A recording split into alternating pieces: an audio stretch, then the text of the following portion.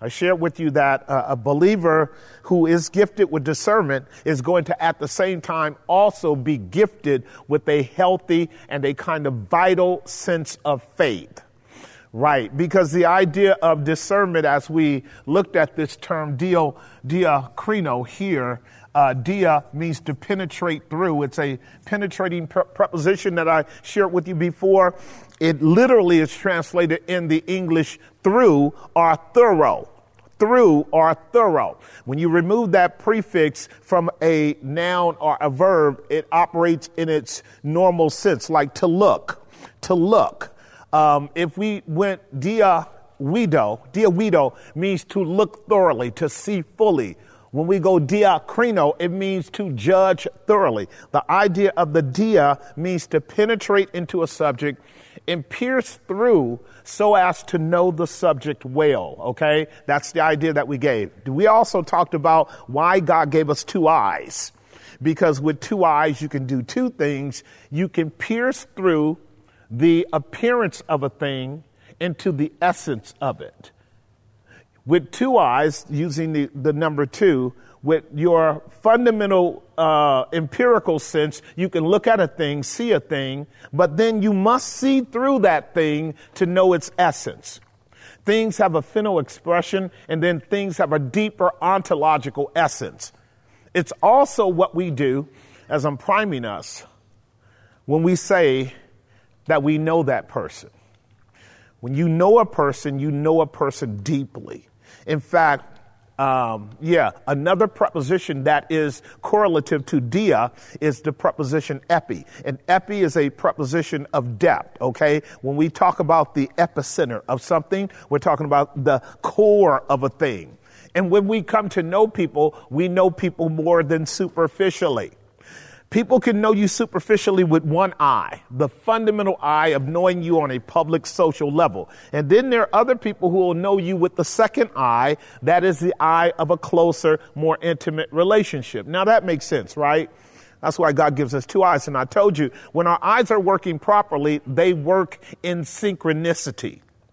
When your eyes work appropriately, they're working in synchronicity. Now, often when babies are born, the synchronicity of their eyes is not fixed well, and they will actually cycle in opposite directions. I have no idea what that would be like on an experiential level, but you might know some adults whose eyes swing hither and yon, okay? Ask them, what does that look like and what does that feel like? Maybe a distraction, right? But the point is that two eyes is not in order to have two independent perspectives. Two eyes is in order that the eyes work in synchronicity to create a unity of insight in that one thing that they're looking at. A unity of insight in that one thing. So your eyes really will focus in, both eyes will focus in on a thing, capture it, focus on it, and then because you have two eyes, you will actually be able to pan broadly and have what is called a broad view of the thing. So there's two elements to the idea of diakrino, is seeing a thing broadly. We talked about that. On a psychological or on a propositional or on a sociological level, that means getting the context. So you guys, a lot of you are keeping up with me as we deal with subject matters in the world, and I'm giving you material. And when I give you material, I'm giving you material to study, and almost all the material has correlating factors. I'm not giving you independent stuff, sending you over here and sending you over there. When you put it together, it actually corroborates. The point is to go deep and to be able to see broad. So when you can contextualize a thing, you can actually understand it better. Same thing with physical sight. I talked to you guys about this before too. And so I'm just reiterating for some people. Your eyes are working constantly in conjunction with your mind. And it's working so fast that you can't even keep up with it conscientiously. Your eyes are working constantly. It's part of a necessary feedback loop for you to sustain a present understanding of what you're dealing with. Like right now, I've shared this with you. You are listening to me And you are actually seeing deeper than your visual eyes, because your eyes are feeding information to you in conjunction with what your ears are hearing. And your mind is now taking both those pieces of data and filtering them through what you already know after all these years in your life. And it's compositing a conclusion that is allowing you to say, we are in this space at this time doing this thing, which we have done many, many times before, because we are students of God's word. You have now been able to kind of sit in a pocket of familiarity. And now you can actually begin to focus in on our subject matter. I want to just drive this home a little bit more. If you were a brand new person in the building, you could easily be distracted by all the newness of your circumstantial environment. Does that make sense? Also, for a child, that's what happens to them whenever they're put in a new environment. They are trying to acclimate the environment. They're absorbing all the data. When you and I mature, data gathering becomes a sort of meta synchronicity that goes on just anatomically with your body, so that the only thing you need to do on a much more conscious level is focus. You have all the tools for analysis. All you have to do is focus. And some of us as adults, we still have ADHD, don't we?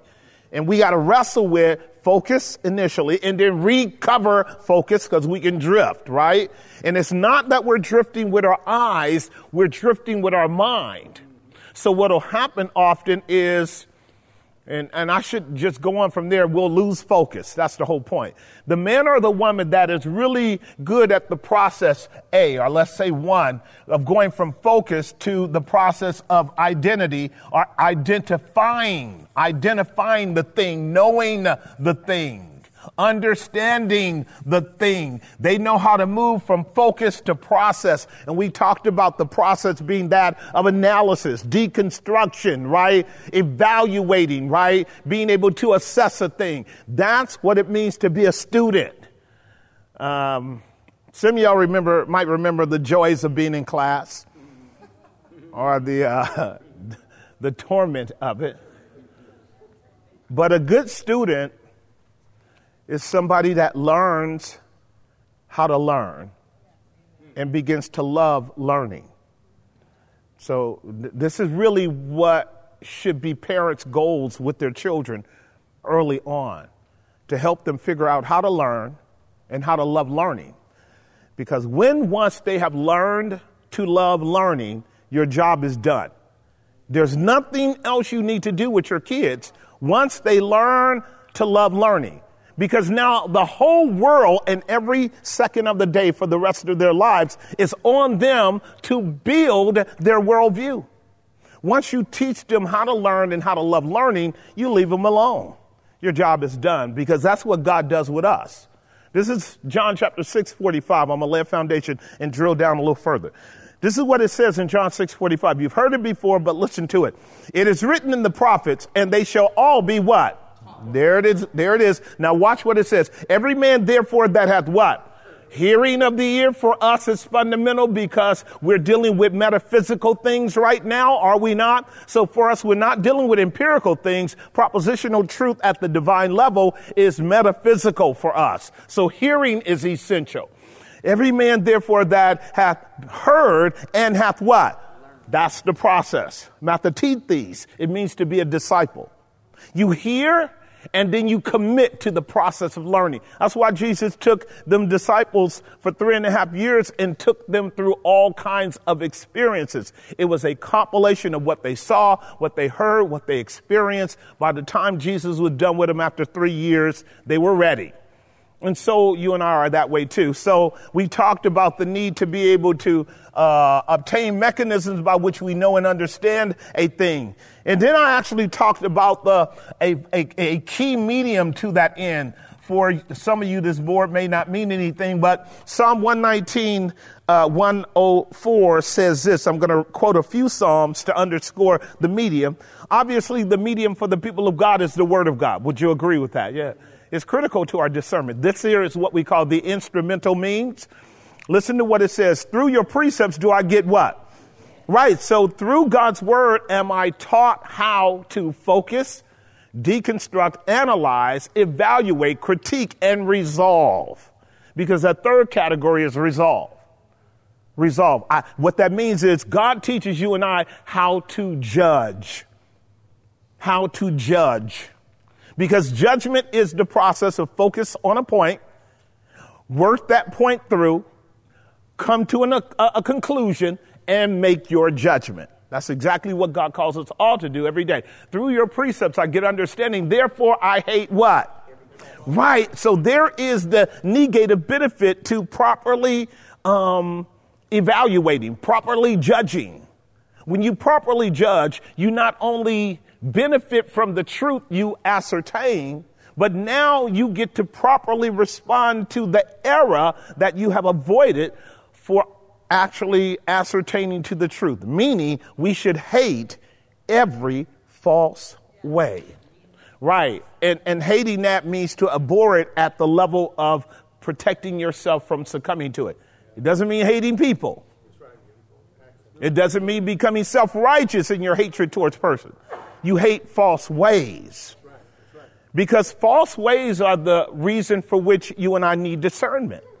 We wouldn't need the gift of discernment if it wasn't ipso facto that everything in front of us needed to be analyzed, deconstructed, and proven to be the big word there. Pseudo means lie in the Greek, by the way, okay? You and I are dealing with lies all the time.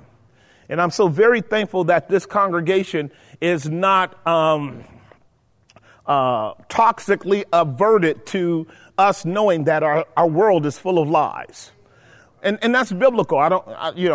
You should know that. 1 John chapter 5, around verse 19 or 20 says the whole world lies in the lap of the wicked one. He was a liar from the beginning. So that you and I understand that the structures and systems and the processes of our world and the meta propaganda that is relentless in our society is a kind of fog of war. I told you that. It's a fog of war. We're always in a war. This is Genesis 3:1, the serpent. Wherever there's a garden, there's a serpent. Wherever there's a serpent, there's a war. And the believer has to know the goal of the enemy is to keep you in the fog of war so that you actually don't know where the enemy is. Discernment actually deconstructs the fog. That'll come home in a minute, but it's important for you to know. I just sent something out to you guys on that. And so what the enemy does in our world system, because he tries to mimic God, he goes before God, he lays out a vision, and he brings people into the trap of that vision. That vision creates chaos and mayhem, and fog occurs. It's the fog of war. Now, in the midst of that fog, you and I have to be very strategic and careful as to understand what we are not seeing because of the fog. See, the goal of the fog is to keep you from seeing where the enemy is and what he's up to. That's a metaphor for not having the necessary intelligence. Intelligence is the end game for winning any battle. Did that make some sense? This is why Jesus is called the Aletheia. He's called the truth. If you are my disciples, you will continue in my word and you will know the truth, and the truth will liberate you. That makes sense, right? But it also infers that obtaining the truth is an effort. It's a labor. It's a toil. It requires focus. It requires identifying the essence of a thing. And it requires the faith that is needed to resolve, I got it. I got it. It's really, really important for us to know that. There it is. And we know that we are of God and the whole world lies in wickedness. That's like really a radical but necessary bifurcation. And that's a resolve statement. That's a judgment right there. That's a judgment. You know what that judgment is saying? We know. Again, that's our Greek term, we know. It means to understand. John uses that a lot. Gnosis is a prominent word that he uses, but wedo is a different verb form of gnosis for us, and it means to be resolved, that we have come to an adequate understanding of what is, so we're settled in the facts. On a theological level, just for your knowledge, that is called epistemology. Epistemology is the ability to come to a certain conclusion that a thing is so. Does that make some sense? Right. So John would say we know that we're of God and the whole world lies in the lap of the wicked one. That's really what that's saying.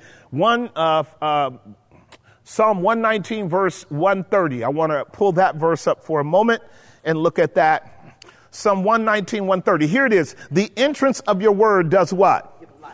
It gives understanding to the simple. So now this is where we bring in the medium of Scripture. Your Bible is critical to your discernment. Your Bible is a plumb line that measures. It's a canon and plumb line that measures the integrity of a thing. It measures the trueness of a thing. In architecture, in construction work, you use plumb lines. We use measures. And we try to get to a trueness of a thing. Is that right?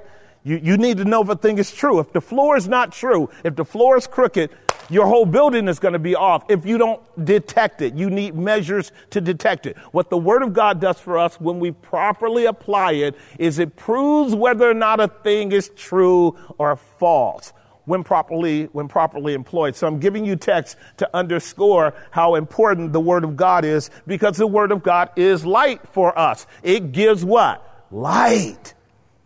It cuts the lights on. Now, if it cuts the lights on, then now the fog dissipates. And we can begin to see things and identify them for what they are. And now we can see, because what the devil did in Genesis 3 was create a fog. And Eve got lost in the fog, did she not? By the second engagement, she was lost in the fog. She didn't understand his strategic attack upon her was to question the integrity of God. She was dislodged from the certainty that God was telling her the truth, and now she became vulnerable to an alternative truth experience. This is what we call heresy. An alternative truth experience. This is called heresy. I'll tell you what that is briefly. We'll move on. When you and I are not certain that what we have at the moment is the truth, we're susceptible to heresy. And what I mean by that, heresia is the Greek term that literally simply means to make a choice. Heresy is having a choice and making that choice, and that choice being the wrong choice. Did that make some sense? Right. So, and I've shared this before, God doesn't set you up for that. Even though our present world is filled with that notion. Follow me. The present world is filled with the notion that your society is best when you have choices. That's not the highest level of safety. The highest level of safety is truth. Right. So if you have the truth, you don't need choices. But because many of us are not capable of staying committed to truth grounds, epistemological certainty that's the way they call it. You and I are capable of being tossed to and fro. Now choices become a kind of pseudo freedom at which we want. I want to make the choice whether or not I can go here, go there, do this, do that, do the other thing. I want to make the choice as to which God I want to serve. Well, that's exactly what the devil was doing with Eve, setting her up to tell her, you have the choice as to whether or not you want to eat of the tree of the knowledge of good or evil versus not. Well, God didn't give her that choice. He didn't really give us that choice. So again, here's what I want to draw home. Where you and I are committed to pursuing the truth, even though it's rigorous, even though sometimes it's painful, and even though truth will cut against your own intuition because of a proclivity for bias, and even though you can be persecuted for holding to the truth, when you and I are persuaded of the claims of truth and the benefits of truth, you and I will be less likely to be inclined to heresy. We're getting ready to find out because we're going to use an example of the Apostle Paul dealing with a woman pretending to be a purveyor of truth, but she was a purveyor of heresy. So we're going to penetrate into that and deconstruct that as a model as I get ready to deal with the issue of discernment, if that makes some sense. All right, so I've given you a little foundation. The entrance of your word gives light. It gives understanding to the simple. Beautiful, beautiful, beautiful principle. Lord, open my eyes that I may understand, the wonders and magic of your law. And there are many Bible verses that lay this out. Isaiah chapter 1, chapter 8, verse 20. You guys know the principle, right? To the law and to the testimony. If a person speaks but does not speak in relationship, submission to, as a framework of, as a prism through the word of God, it's because there's no light in them. Now, this is an interesting proposition, too, because What that really means is you need to know the word of God well enough to know when somebody else is saying they know the word of God, but don't. Okay? Right. So it's really important for you to know the word of God well enough to know when other people are saying they know the word of God, but you go, no, you really don't. So this is the reason why I'm pushing you guys down into the substratums of eschatology. You guys know that's what I'm doing with you. I'm actually helping you understand the foundation upon which why mankind feels so compelled to be in control of outcomes. That's eschatological. Those are eschatological impulses. Why is mankind so compelled to feel like he has to be in control of outcomes? That makes some sense, right? Of course, because if he feels like he has to be in control of outcomes, he can play God. So I'm going to drill that down a little bit, and then we're going to go to our text. What if you're smart enough to hoodwink people, and they really follow your propositional BS? Then you have power over people. You can predict outcomes. You can make things happen. Did you guys hear what I just stated? Right. And this is what governments do. They've been doing this since Genghis Khan, even before. Philosophy is critical to governing people. See what I'm getting at? And what I love about the gospel and I love about Christ, which is why to me it's superior per excellence, just no system of theology really equates to it, is that truly when you have a relationship with Christ at the propositional level, you actually are being liberated from the tyranny of systems. You're being liberated from the tyranny of systems. And that's what a believer comes to recognize. But if you are being liberated from the tyranny of systems, it also means you are becoming a warrior for truth. Okay, and what that means is you are being prepared to engage in ideological battles because you actually believe in the value of freedom. Freedom in the context of the truth. All right, great. So, having made that statement, let me share with you briefly before we go on to to the account in Acts chapter 16 of what I'm going to call for the moment a micro event. Acts 16 is going to be a micro event for me, and I do want to talk about the macro events of the subject matter of discerning of spirits. We're going to have one micro event, and then I'm going to talk about the larger one if I have time. I do want to open the floor for questions for us, but listen to listen to this observation. This is the Gospel of John, chapter 20. We're going to look at verses 3 through 9. And then I'm going to actually help you understand a critical distinction in this account between John and Peter. John and Peter are headed to the tomb because the ladies have come back and told them what they have experienced, right? This here is headed to the tomb on the first day of the week. Notice what it says. Let me start at verse 1 just for people that don't read their Bibles. That's watching. We got 200, 300 people that watch. And I can't presuppose that people read their Bibles anymore. So a lot of times I have to go to the verses. But if this was 100 years ago, you would know Bible verses like this. John chapter 20 verse 1 says this: the first day of the week cometh Mary Magdalene. Somebody tell me what day is the first day of the week. Sunday. All right, there we go. Good, because some people don't know that. All right, because you don't have Sunday, Monday, Tuesday, Wednesday, Thursday, Friday, Saturday in your Bible. Those were all pagan days. You only have 1st, 2nd, 3rd, 4th, 5th, 6th, and 7th. Y'all got that? 8th, when we get into ceremonial things. So notice what it says. When it was yet dark, early in the morning, unto the sepulchre, and sees the stone taken away from the sepulchre. We are walking. Then she runs and comes to Simon Peter and to the other disciple. Who is that other disciple? Who Jesus loved, and said unto them, they have taken away our Lord out of the sepulchre, and we know not where they have laid him. Verse 3. Peter therefore went forth and the other disciple and came to the what? Focus. Focus. You guys got that? Point of focus. They heard the proposition. They heard the news. They heard all of the ideas. Nobody else cared. They are now engaging in discernment. And the first category of discernment is focusing on the point. What is the big deal? The big deal is that Somebody said Jesus rose again from the dead. All right, let's investigate it. Time for discernment. You see what I'm getting at? All right, so you see what kind of energy goes into focus? Because they got up and physically went to the tomb. There are men and women who will live and die without the blessing of redemption because even though they hear that Jesus rose from the dead, they're not even willing to go and investigate. So remember now, discernment requires the motivation and drive to investigate.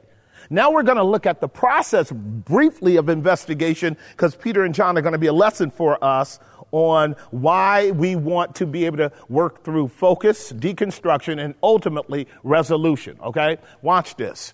Verse 5. Well, I better stay at verse 3 for a second. I want to really knock this out in 10 minutes at the most. Peter therefore went forth and that other disciple and came to the sepulchre. Verse 4. So they ran both together. Who knows that in your Bible, when the scripture makes mention of running, that it's a metaphor for pursuing God? It's often a metaphor for either pursuing God because you're hungry for him, or it's a metaphor of you running for God because you know him and you want other people to know him. The prophets ran. Whenever you were a evangelion, whenever you were a person of good tidings, you would run to share the good tidings. So the ladies ran from the sepulchre to the disciples. Now the disciples are running back to the sepulchre. And the Bible tells you and I to run this race of faith, does it not? Yes, right. Paul made it an assumption to the Galatians. You did run well. What did hinder you? So everybody is running a race. If we call ourselves Christians, that means we can't be so lazy as not to run. So they ran both together. The other disciple did outrun Peter. That means that John was younger than Peter and a little faster. So Peter's a little old and a little slow. But watch what it says. And came first to the sepulchre. So who's first at the sepulchre? The young man. Peter is kind of just, he gonna get there, but he's just making his way. Now, it's important to know the victory is not given to the swift. Okay? It's given to everyone that finishes. John finished, Peter will finish, right? It doesn't really matter who's first. So the young man is impressive, but Peter presses on, verse 5. I want to walk this through. And he, stooping down, looking in, saw the linen clothes lying there. So what is he doing? He's not only now focusing, he's identifying it. He's deconstructing it. He's analyzing it. He's evaluating what he sees. This is called in-depth exegetical expository Bible study. Did that make some sense? I've said it years ago. I'll say it to you now. The whole of the Bible from Genesis to Revelation is really the tomb of Jesus. It is a comprehensive testimony of his life, death, burial, and resurrection. He came to be put in there. Isn't that what he said in John chapter 12? For this reason came I into the world. And when I'm done dying and rising, I'm going back to the Father. Your Bible is the tomb of Christ. And what you and I are called to do is investigate what's in that tomb. That makes sense, right? All right, let's keep going. And he's stooping down, looking in. I need to go back just for a second. I'm sorry. Looking down, looking in, saw the linen clothes lying, yet went he not in. So he stops and he gradually begins the process of deconstruction. He's not rushing to a conclusion. There are a lot of people who think they know doctrine well. They don't. I've been around a long time. They rush to conclusions. Now, if you rush to a conclusion, you may not even know that you're shallow in a proposition or a doctrinal teaching until somebody comes along and tells you, listen, you haven't even scratched the surface of this doctrine. But that's because you rushed. So what John is demonstrating is the temperance of analysis objectively before going deeper into the construction of it. Does that make some sense? Very much so. Watch this. Verse 6. Then cometh Simon Peter about an hour later, following him, and he did what? Rush right on into the sepulchre. Rush right on in. Right. And so, you know, your Bible will tell you the patient in spirit is better than the proud in spirit. And he that hasteth with his feet will do what? Sin.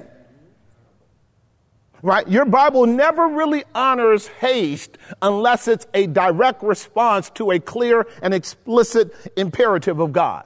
All believers are really called to be patient and discerning. That makes sense, right? So Peter rushes in, just wants to beat John, and that's Peter's typical way. Nothing wrong with it, other than you're getting ready to see an outcome that I'm going to share with you as a sort of contradistinction between the two.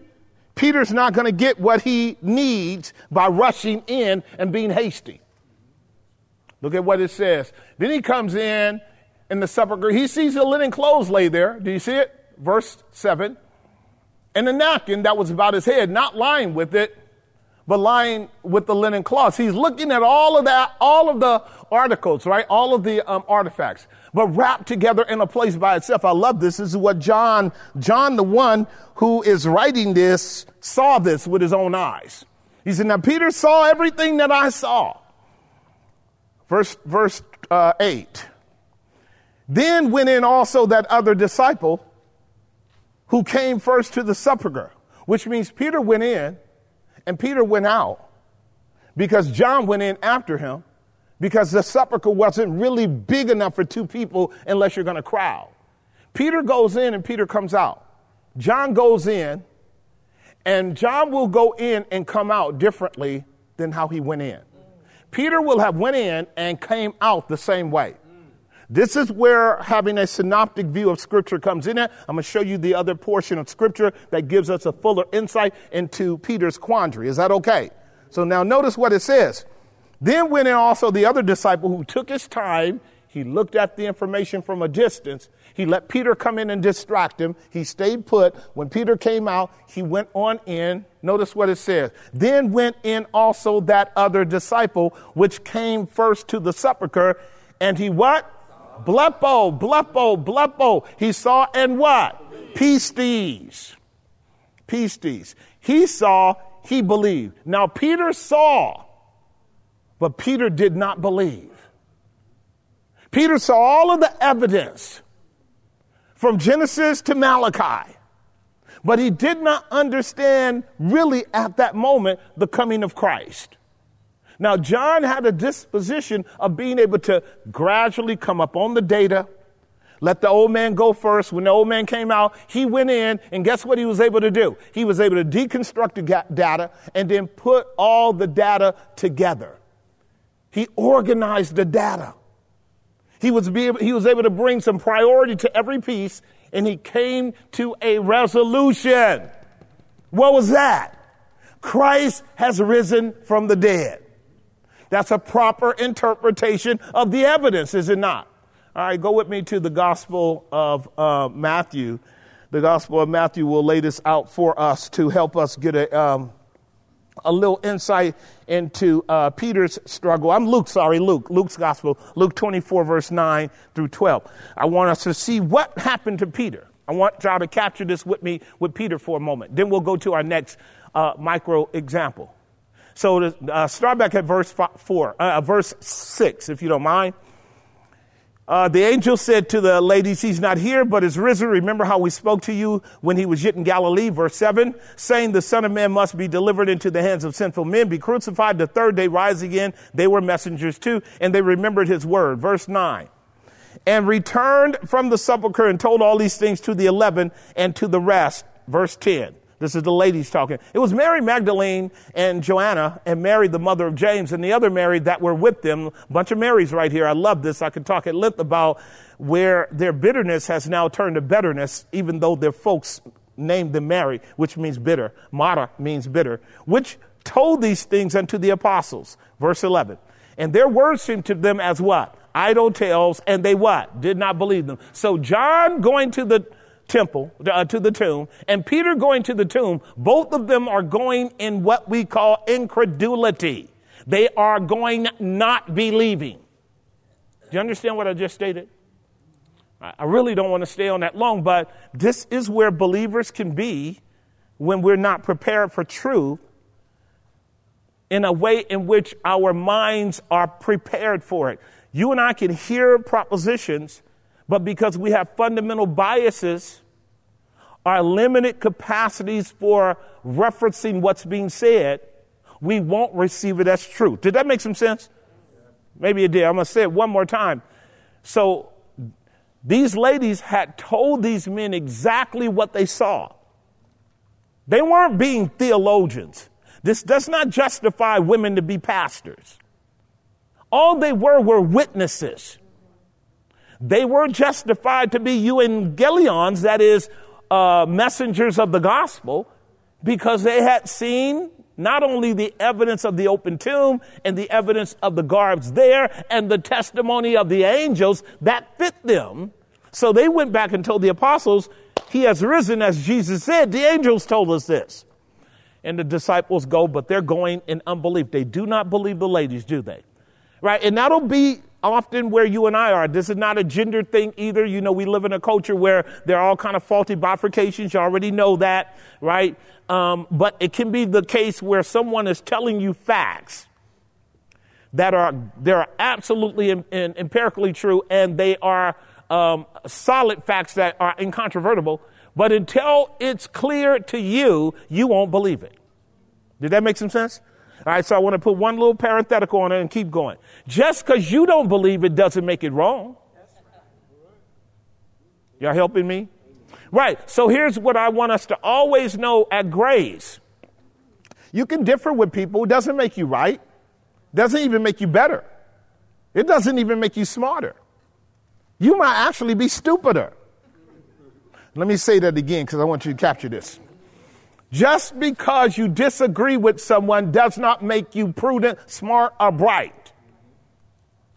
Jesus will upbraid them for not hearing the ladies. Am I making some sense? So a lot of people think they're smart because they disagree. Disagreement doesn't make you smart. If you don't know why you disagree, if your position is not truly solid where you can affirm your position over against my position or any other person's position, you're just a disagreeable person. And I have not yet found in the Bible that one of the fruits of the Spirit is disagreeableness. Let me keep going because this is where you get all kinds of fictitious categories of divided Christian communities around the world. Folks are very disagreeable on things that really don't matter. Right. And you got whole cultic groups that are disagreeable. So you disagree. What's the point? If your disagreeableness is not rooted in you having an absolute position theologically and scripturally that can benefit the rest of us, your disagreeableness is nothing but a sectarian expression of you wanting to be over there instead of over here. That does not make you a Christian. Right. So now watch this. And their words seemed to be as idle tales, and they believed them not. Verse 12, I want to walk this through. Then arose Peter and ran to the sepulchre. I love this because Luke has Peter by himself here. Now, we know how to do theology. We know how to do what is called integrated thinking. We understand the both and principle of the synopsis, right? John's gospel is not contradicting Luke's gospel, right? We're just getting one scenario of multiple scenarios. And we're not even getting all the scenarios because all we got is Matthew, Mark, Luke, and John. We don't have the other disciples. They have their own. They shared them. They would have had a different nuance too. And all of that would have been a sort of kaleidoscope of reality at the core of what they experienced. Does that make some sense? Right. And very important for you and I to know that. Notice what it says. He beheld the linen cloth laid by itself. And notice what it says. And he departed. So remember when he went in before John and then came out before John went in? Peter went in before John in John's gospel. And then he came out. The text says here, he departed, right? Now notice the next construction. Wondering in himself at that which was come to pass. He went in, he was informed, but he was not persuaded. He went in and he was informed. He saw what John saw, but he did not come back persuaded. Literally, Peter was perplexed. Thaumazo is a Greek verb there that means to be put in a state of wonder and bewilderment. Can I help you with that just a tad? The word is constantly translated in Luke's gospel because Luke is a doctor around the miracles that Jesus did. So when Jesus would do a miracle, you know what the text would say? And the people marveled at what he did. Stay with me. Marveling is cool. Marveling is not discernment to resolve. Marveling is cool, but marveling is not discernment to resolve. That they said, whoa. And some people went, here's a miracle. That's not deep insight on an etymological level or an ontological level. It just means something just happened that we can't explain. Y'all keeping up with me? Yeah, you're not a theologian because you just go, whoa, at scripture. You're not a theologian because you got whoa at the miracles. So you got whole denominations that sell their ministry on miracles and signs and wonders and supernatural. They love going around going, whoa, whoa. And these are the people who are in the fog of war under false teachings, emotionalism, and scam miracles. I had to say that. Can I just develop that? Right. The point is, because you go, whoa, man, doesn't mean you learned anything. You could still be as dumb as a billy goat going, whoa. Because what's happening with Peter is in a state of disarray, marveling at what's going on. He took it apart. He didn't put it back together. Did that make some sense? Remember, putting it back together is understanding it. John put it back together. He went in, he took it apart, he put it back together, and John what? Believed. Peter is being disciplined by the Lord here. And you and I can take this as an example as well. That might and labor and zeal doesn't necessarily open the scriptures to us to any resolve. You can fight and toil and try to put doctrine together and put ideas together, but it doesn't mean you're going to go away with clarity unto believing. I'm making some sense, right? And so here Peter goes away wondering in himself at that which came to pass. I'm going to leave this here in a second, but here's what I want to say. Peter is not yet ready to be an apostle. Raise your hands if you got that, because this is important. He's not ready to be an apostle. You cannot say, yes, I saw the tomb. Yes, I saw the garments all laid by themselves in an orderly fashion, so it wasn't some kind of storm or something. Something phenomenal occurred, but I don't know what it is. That is not the gospel. You can't be an apostle with that. To be an apostle is to believe that he rose again from the dead. John was an apostle before all of them in terms of the criterion. Did that make some sense? And so it is with exposition of the scriptures. You can take the scriptures apart and make people go, whoa. But it doesn't mean they really understand the scriptures at a coherent level of clarity and comprehensiveness now. This is extremely important. So I think y'all got that, right? Very important as a rule. You and I want to always marvel and wonder at what God does, but we want him to give us understanding. So shall I keep your ways. Okay, give me understanding and I will keep your law.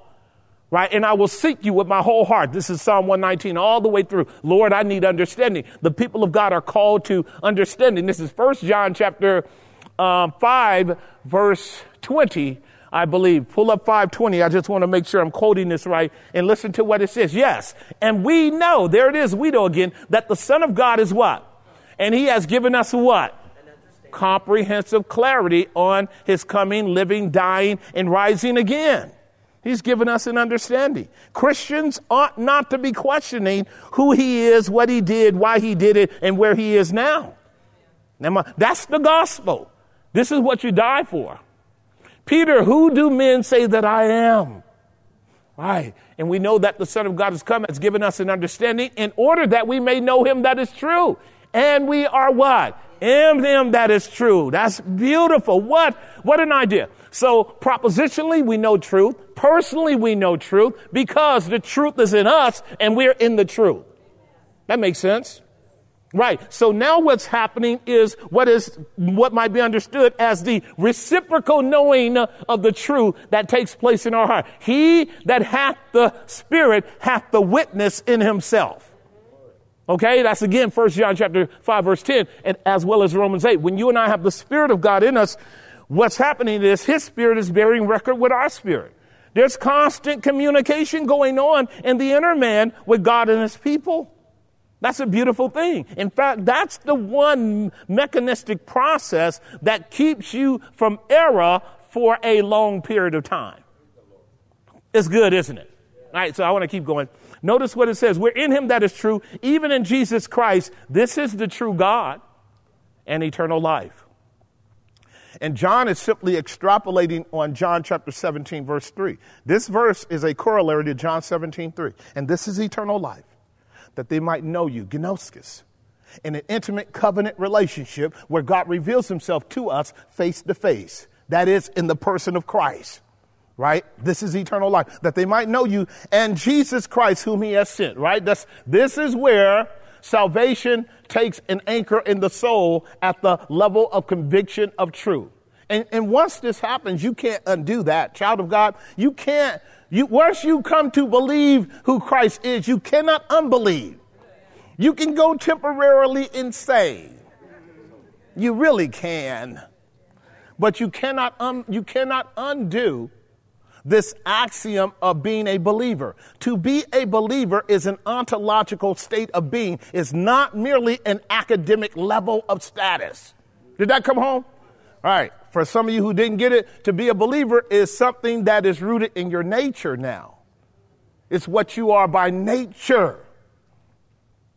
If any man, as John puts it, if any man be in Christ Jesus, this is Paul rather, he is a what? New creature. And John puts it this way in 1 John chapter 5, verse 4. 1 John chapter 5, verse 4 lays this out in terms of what the believer. Whoever is born of God overcomes the what?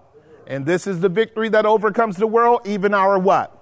Right. What John is speaking to is the indomitable nature of the gift of faith in the believer, because faith is constituent with who we are, not just what we believe. Like when you're born, you can never not be born. And when you're born again, you can never not be born again. I don't care what happens to you.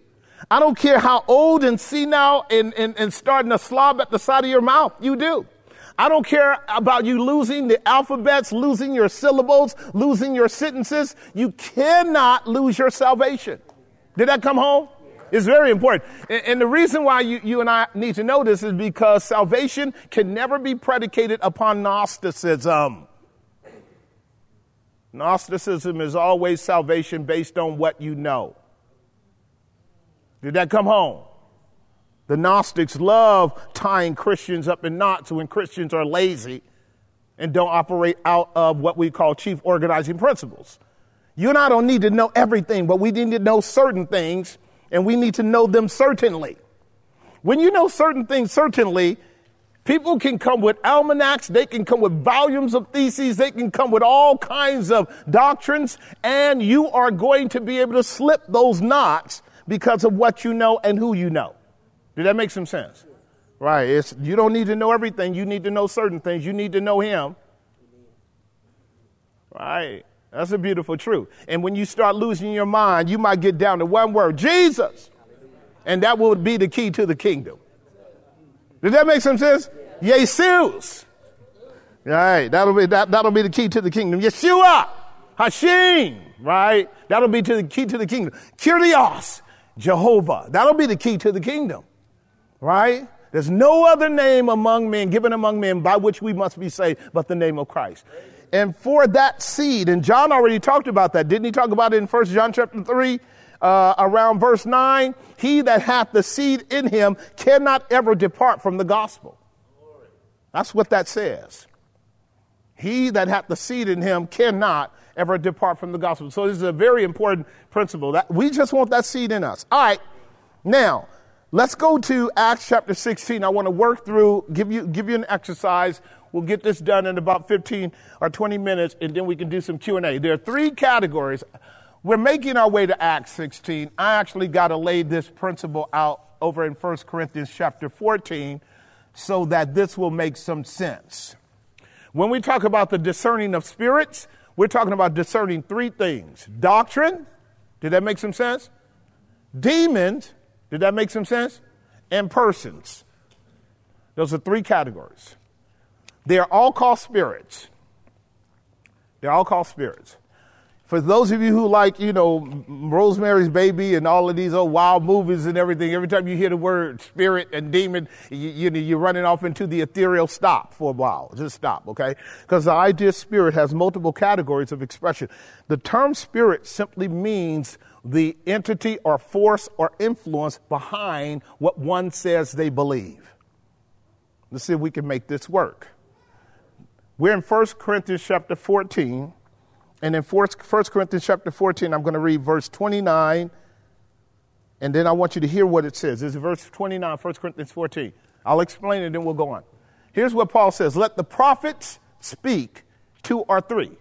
Now, what are the prophets? They're persons. What are the prophets? They're teachers. Y'all got that? The prophets are persons and teachers. Let them speak, 2 or 3, and let the other what? In other words, there's rules to speaking. This is why in our churches, we don't just let people stand up and give a word because you're promoting chaos. Let 2 or 3, and notice it didn't say 1 or 3, and notice it didn't say 2, 1, and 3. It gave us an ordinal order of 1, 2, and 3. That means things are done in order, which is what we do in our community. In our community, you will find our prophets, our teachers, our men, and some of our women capable of communicating biblical truth in an orderly fashion. Did that make some sense? Right. And it's done this way with structure so it can be efficient in its dissemination of truth, efficient on 2 levels of being able to help the downline all the way up to the adults. And then also being able to be retained and contained so that we don't have what might be called rogue teachers or this is a term in biology, free radicals running around teaching wild and crazy things. Right. So what we don't do is just let people go around teaching. Did that make some sense? Right. So you have to get approval from leadership. And leadership has to actually be able to go, we can trust that man or trust that woman. Does that make some sense? Right? Because everybody want to be a prophet. At that point, now we're getting ready to discern spirits, aren't we? We're getting ready to discern whether that spirit is subject. Look at verse 32. Because this is what Paul says. If they do this teaching one by one, notice what it says. And the spirit of the what? There it is. That's your word, discerning spirits. You got that? And the spirits of the prophets must be what? To the what? You know what that means? You can never get somebody to say, I'm doing this and I can't help myself. I can't help myself. I got to teach. Well, you first got to be approved. Then you got to be permitted. You're going to just say, I got to teach. Now you're a free radical. We must quarantine you. Because you're going to affect the body politic in a way that's not good. Does that make sense? Right. But notice what the Bible says. Every legitimate prophet is able to subject his spirit. That's what it says. Right. And the spirit of the prophet is subject to the who? Don't tell me that you're operating by the Spirit of God and you can't control yourself. See what I'm getting at? Same thing in the church. I will tolerate a little bit of noise on Sunday, but we're not going to let y'all get cacophonous up in here because it's not control. It's a distraction.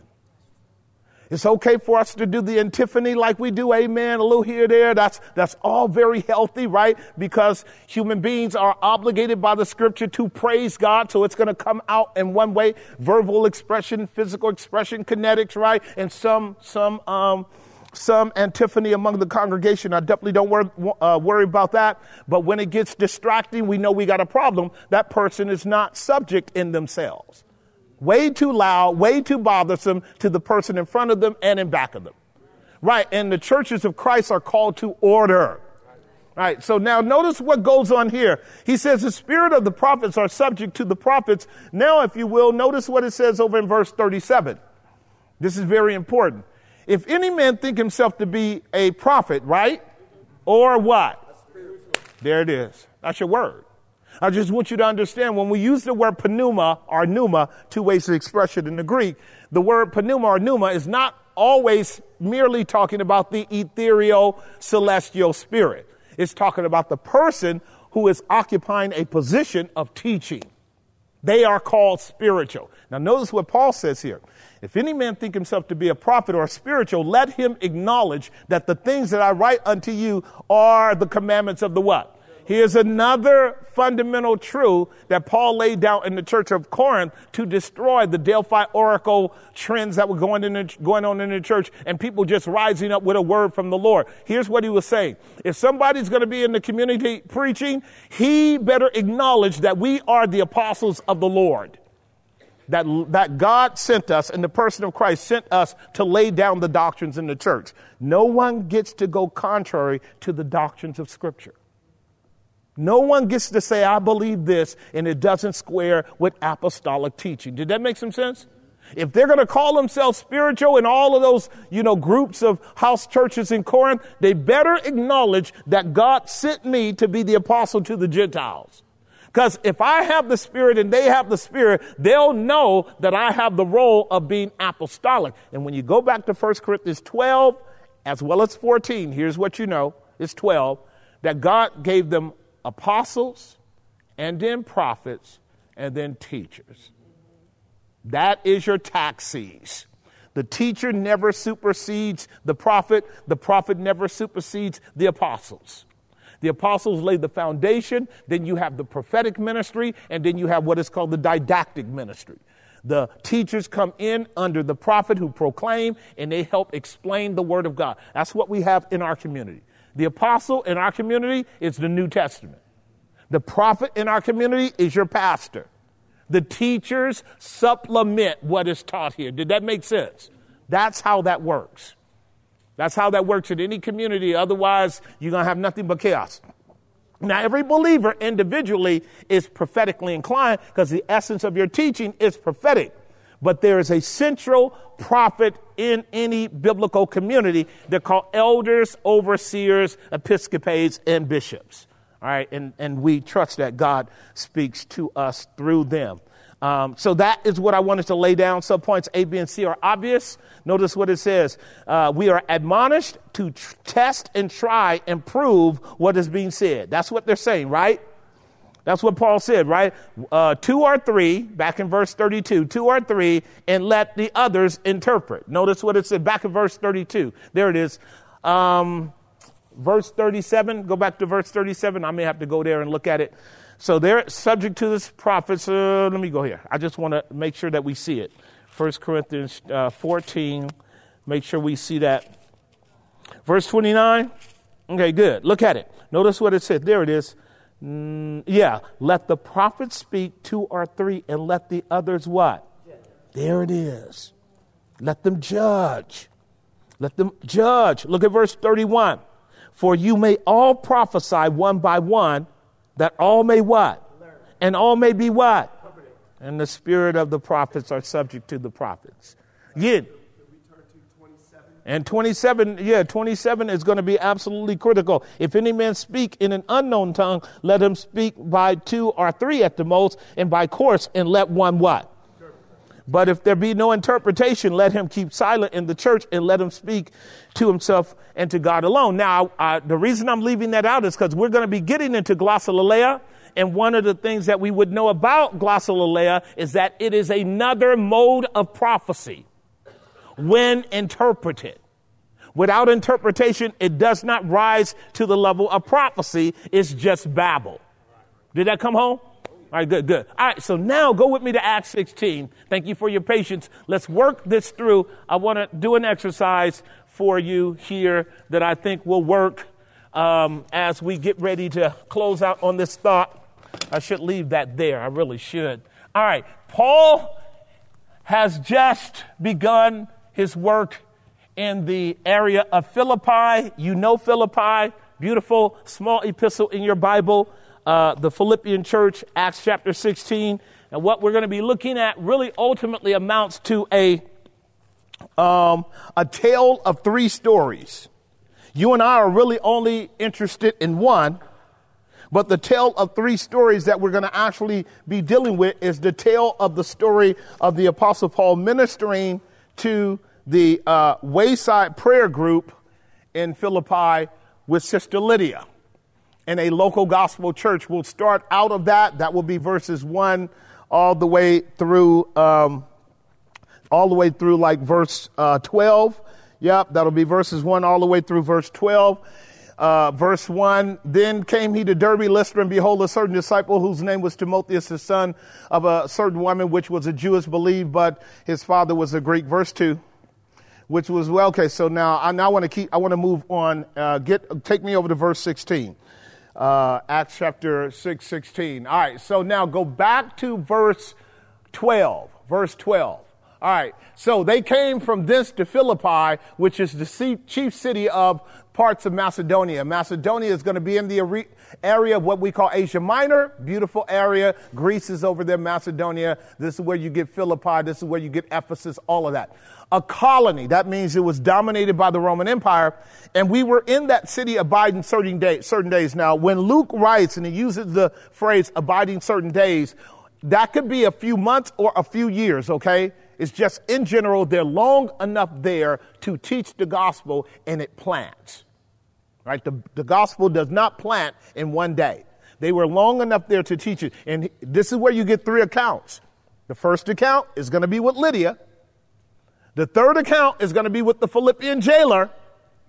Those are two stories. The story we want to deal with is in between those two, with the woman who is actually attaching herself to the apostles, saying, these be the great men of God that show us the way of salvation. That's where we're going. Look at verse 14.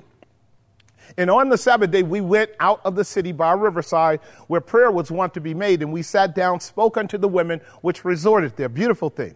And a certain woman named Lydia, seller of purple of the city of Thyatira, which worshiped God, heard us. She was a Jewish believer whose heart the Lord what? Right. So you don't open your own heart. God has to open your heart. We actually believe in the work of regeneration being monergistic at the outset. Monergistic means God is operating alone. To open the heart is equivalent to opening the tomb of your soul and letting your dead soul live and come up out of the bondage of sin and death. That makes sense, right? And only God can do that, right? This is where I shouldn't get into this, but please understand, when you have people who compromise the gospel at the soteriological level, at the level of new birth, where they're teaching what we call synergistic theology, where you have to do something plus God has to do something results in your salvation, that is a man-centered doctrine. It's demonic, and it is at the root of every fundamental heresy that abides in the Christian church around the world. I just want you to know that whenever you find heresies, whether it's at the ontological level of the nature of God, whether it's at the biblical theology level of scripture and revelation, whether it's at the sanctification level of how God works in you, or whether it's at the eschatological level. I can tell you now, bad eschatology has as its roots a bad bibliology as well as a bad soteriology. Just letting you know, when you tolerate the idea that man has an equal part in his salvation with God, you actually deify man. All right, let me go on. Notice what it says, and she attended unto the things which Paul had spoken. For God is working first, and then she's manifesting that word. Whose heart the Lord opened. That's, by the way, that's the book of Philippians, chapter 2, verse 12 and 13, right? Work out your salvation with fear and trembling, for it is God that worketh in you the will and to do of his good pleasure. So God works in you, and you work out what God works in you. Does that make sense? Good. So notice what it says in verse 15. And when she was baptized in her house, she besought us, saying that if you have judged me, there it is, there's that word discernment again. If you have judged me to be faithful to the Lord, come into my house and abide there. And she did what? Right. She proved herself to be like the two men on the road from Jerusalem to Emmaus. When you meet Christ, you want to stay with Christ. When you get the gospel, you're not quick to let the gospel go. This is how you know the Spirit of God is operating, by the way. And you don't ever want this to go away. You don't ever want to get bored of the gospel. You never want to get conditioned where you can't tolerate at length the preaching of the Word of God. Please understand, something has happened when you have lost motivation for sound teaching and preaching of the Word of God. Did you get what I just stated? When you can barely handle the Word, you are in real spiritual trouble. You are dull of hearing, and therefore you're not ready for broad and deep truth. And that's a lot of Christians today. They barely can drink a draft of God's word that will challenge them broadly and challenge them deeply. You always want to be like the psalm says, Lord, open my mouth wide and fill it. That's the way you really want to be. That's the way you really want to be. And so when you're like that, you want to thank God for that. And when you're not like that, you got to fight against it. Because overcoming the lethargy of the soul and indifference for God can be years of recovery. I've seen men and women get lazy on God and never recover the zeal that they first had when God was drawing them. I see it all the time. See, the goal of the enemy is to slowly and gradually and incrementally put you to sleep. Notice what it goes on to say. She constrained them, verse 16. Now we're getting ready to get into the work. And it came to pass as we went to prayer. Again, just because I know Greek grammar, this means it was a pattern. Like we pray every Tuesday, it was a pattern for them. Thank you, Lord. This is really clear to me. Like for the early church, the notion of not praying collectively, that was unheard of. I'll leave it right there. As we went to prayer, a certain damsel possessed with a spirit of divination, what? Right. So the word met there means she spied them out, observed that they had a pattern of gathering. And believers should be patternistic in nature. I've taught this for a long time too. You and I should be very predictable people. What I mean by that is our lives should be orderly enough to where people will know where you are going to be at least every Sunday. If not every Tuesday and every Friday. And there are going to be people in your life that will never understand why that's the case. There are going to be people in your life who will never understand why you'd rather be in the house of the Lord than in the tents of wickedness. There are people who will never get the tenacity of an Anna who was waiting for the salvation of the Lord and saw him when he showed up in the arms of Mary for his circumcision. Am I making some sense? There are people who will never get that we're thankful that we have 7 days and then 4 to 5 weeks in a month and 52 weeks in a year. We're glad because we get to be predictable every couple of days in the same place at the same time by the grace of God, doing the same thing, worshiping the same Christ, going deep with him in the same word so that we might be able to answer men and women from generation to generation what in the world is going on in our lives. That does not happen when you're lazy around the Word of God. It does. God won't use you if you're lazy around the Word. Did that make some sense? I just want you to know it. I thank God for it. So here comes this woman thinking that she's going to penetrate into the camp and actually bring it into captivity to a secular agenda. Now I'm framing it for you because you know that's what I do. See, I can take this from a micro event to a macro event by application. Can I do that? Right, because the language is giving us hints at the same kind of divination that Balaam was doing. Y'all see that? She was possessed with a spirit of what? That's what Balaam was. Balaam was a divinator, was he not? He was a soothsayer. That's what she is. So the New Testament gives us a female soothsayer. The Old Testament gave us a male one. We recognize that the soothsayer in Balaam, along with Balak, was a high-level strategic warfare against the whole body of God's people in that Old Testament scenario, right? That is what we would call a macro narrative of spiritual warfare. Y'all keeping up with me?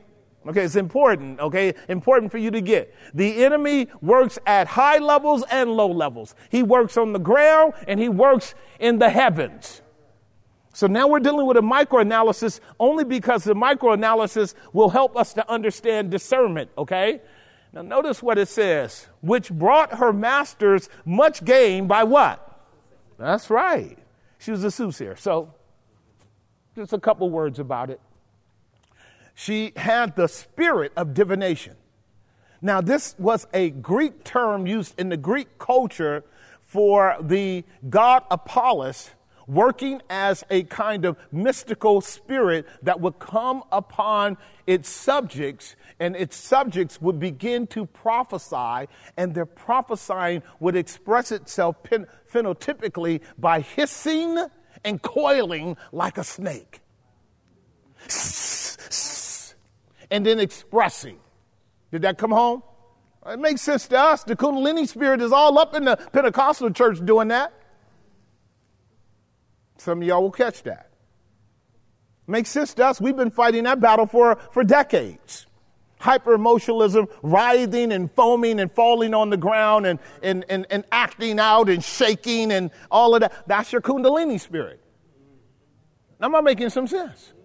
Right. And they'll have a word for sure to anybody that's open to it. Right. They'll have a word. Why wouldn't they? They are possessed by demons. And demons are perpetual beings that cross many generations and even decades and centuries. So they will be knowledgeable, won't they? And I just told you, based upon the Greek term met, means she strategically entered into the community of the faithful with the objective of actually bringing them into captivity to her doctrine. So I'm letting you know that up front, all right? It's very important for you to get. And I'll show you why. I'm going to kind of highlight a few discerning categories so you can pick it up when folks come into your church. Okay? And you say, no, I caught that, sister. You got that divination spirit running all up on you. The Greek term for divination there is puthon in the Greek, puthonios, from which we get in the English python, a python spirit. That's our Greek term. Y'all got that? And it's because of the slithering and moving, the python spirit, and hissing. And the goal of a python is to encircle you and gradually squeeze the life out of you. This here is a metaphor of regulatory capture in almost every system and institution in our world. What happens with these institutions that start off quasi-right? They may have good motives and good intentions, but wicked, malevolent persons come in with doctrines and ideas that seize the institution incrementally. Did that make some sense? And you and I are learning the church has also been captivated by that same historic sort of communist, Marxist spirit and stripped of the gospel, has it not? You guys already know that. So I'm speaking macro, but I'm also talking at the micro level. Like it can happen. Okay, y'all paying attention to me? It can happen to a group of you. It can happen to 2 or 3 or 4 of you. Where in 2 or 3 or 4 of you, you're hanging out together, men or women. It can happen with men. Men are just as undiscerning as women when pride gets in. Pride will blind you and cause you to violate all of the principles of Scripture when it comes to order and structure. So listen, you got 2 or 3 or 4 of you guys, and you're really enjoying your fellowship. And one of them is much more charismatic than the other, and much more forward, and much more subtle, but also much more entertaining or beneficial to you if you're hungry for fellowship. But if you're not discerning in your fellowship, you will open yourself up to heresy and error and falsehood by that person if you don't know how to discern. Now, when the Puthonius spirit, the Python spirit is working, it will express itself in characteristics characteristics that I want us to see now. Notice what it says in verse 17. By the way, the word soothsaying, it's the idea of you being able to see into the spirit realm to give men and women information that you can only get from, like, let's say a deity or a God, okay? So if people are talking to you from the standpoint of a hyper-authoritarian position, even utilizing scripture, if they're speaking from a hyper-authoritarian position with a kind of self-owned authority, be very careful about what you're dealing with. Did you hear what I just said? If they feel like they can press you into allegiance to them, be very leery of such a person. Such a person does not represent Christ or his apostles. Did that make some sense? All right, very, very important. There is a carnal, natural kind of authoritarian attitude and spirit on the part of certain people. When they get you into their clutches, they immediately fog your mind so that you do not see God or Christ. They become a block between you and God. I'm just going to leave that there for you right now, okay? Very important. We can talk about it in the Q&A. We'll be there shortly. The same followed Paul and us. Strategically, number one, her attack was at the apostle. Attack the leader. You got it? Now I'm going to talk about what that attack is here in a second, okay? So that's the first one. Why? Because she has to actually quell everybody's concern about her go-go dancing, because you know she's still got the spirit of Python, so she go-go dancing. She has to quell everybody's concern with her weird hissing and all that, because she's doing that, by her pretending to give allegiance to leadership. Did y'all get that? I just want you to hold on to that for a moment. The same followed Paul and us. Luke is writing here. And did what? And did what? And did what? She was loud. That's another mark. Godly women are never loud. Let me just help you right now. Godly women are never loud. Godly women are never loud. Religious women, loud all the time. Y'all know the pattern, right? You know the pattern. Religious women are loud because religious women need attention. They want to occupy a position of authority. And so even if all the sisters are talking like this, they're going to talk like this because they want to have a kind of superficial advantage over everyone. Because why would someone want to be loud if it's not for attention? She cried. You guys got that? That's an expression of a prophet standing up and speaking publicly. John chapter 7, verse 37, and Jesus standing among them cried. So she wants the attention. That's how the devil works. It's important for you to get, because what I'm giving you are categories of identity markers by which you can discern the behavior of people who are really not mature or possessed by the Spirit of the living God. And she cried, saying, these men are the servants of the Most High God. Y'all got that? These men are the servants of the Most High God. This is a very, very unusual way in which she is moving. These men are the servants of the Most High God. So right now, what she's doing is calling attention to who? The men. All right, so far. But notice what it says. These are servants of the Most High God, which show unto us the way of what? Salvation. Right. So she added a second caveat, of which right now, at face value, we would say, what's wrong with that? Would you agree with that? Right. And this is where almost all false doctrine and false teaching is hard for people to detect, because they use flatteries. She's flattering the apostles. Do you understand that? That's a word of flattery. Flattery. This goes on in our Pentecostal churches all the time. The great man of God, the great woman of God. This is flattery. Right words, wrong motive. Right words, wrong motive. It's one thing to honor someone. It's another thing to flatter them. The Proverbs talks about the man that rises up early in the morning to bless his neighbor, brings a curse on him. I know y'all didn't read that in your Bible yet, right? Just pull it up, look it up. The man or the woman rising up early in the morning, blessing them with a loud voice, brings a curse on them.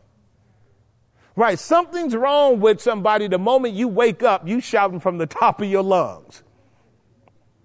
No, he says he's a Christian. That just must be zeal. No, it's more than zeal. We got a problem here. We have a lack of personal temperance. We have a lack of proportionality. We have a lack of a sense of social decorum.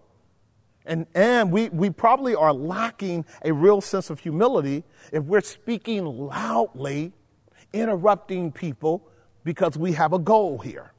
Right. Now, again, that's the Proverbs, right? The Proverbs we'll talk about in Proverbs chapter 7, referring to the woman that does not know how to stay in her place. That's Proverbs 7, Proverbs 19, Proverbs 24. She's called loud and clamorous.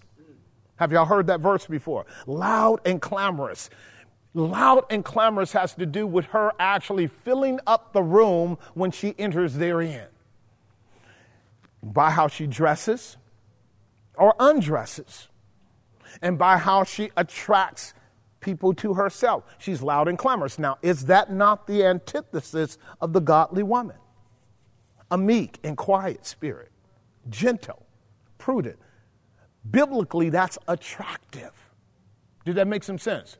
And it's something way more appealing and winsome when one is attractive in the sense of modesty and decorum and social intelligence, knowing when and when not to speak. That is a universal law across the whole globe. I taught my daughters this years ago. I told them, you guys are gifted. You got a bright mom. You got a dim-witted dad.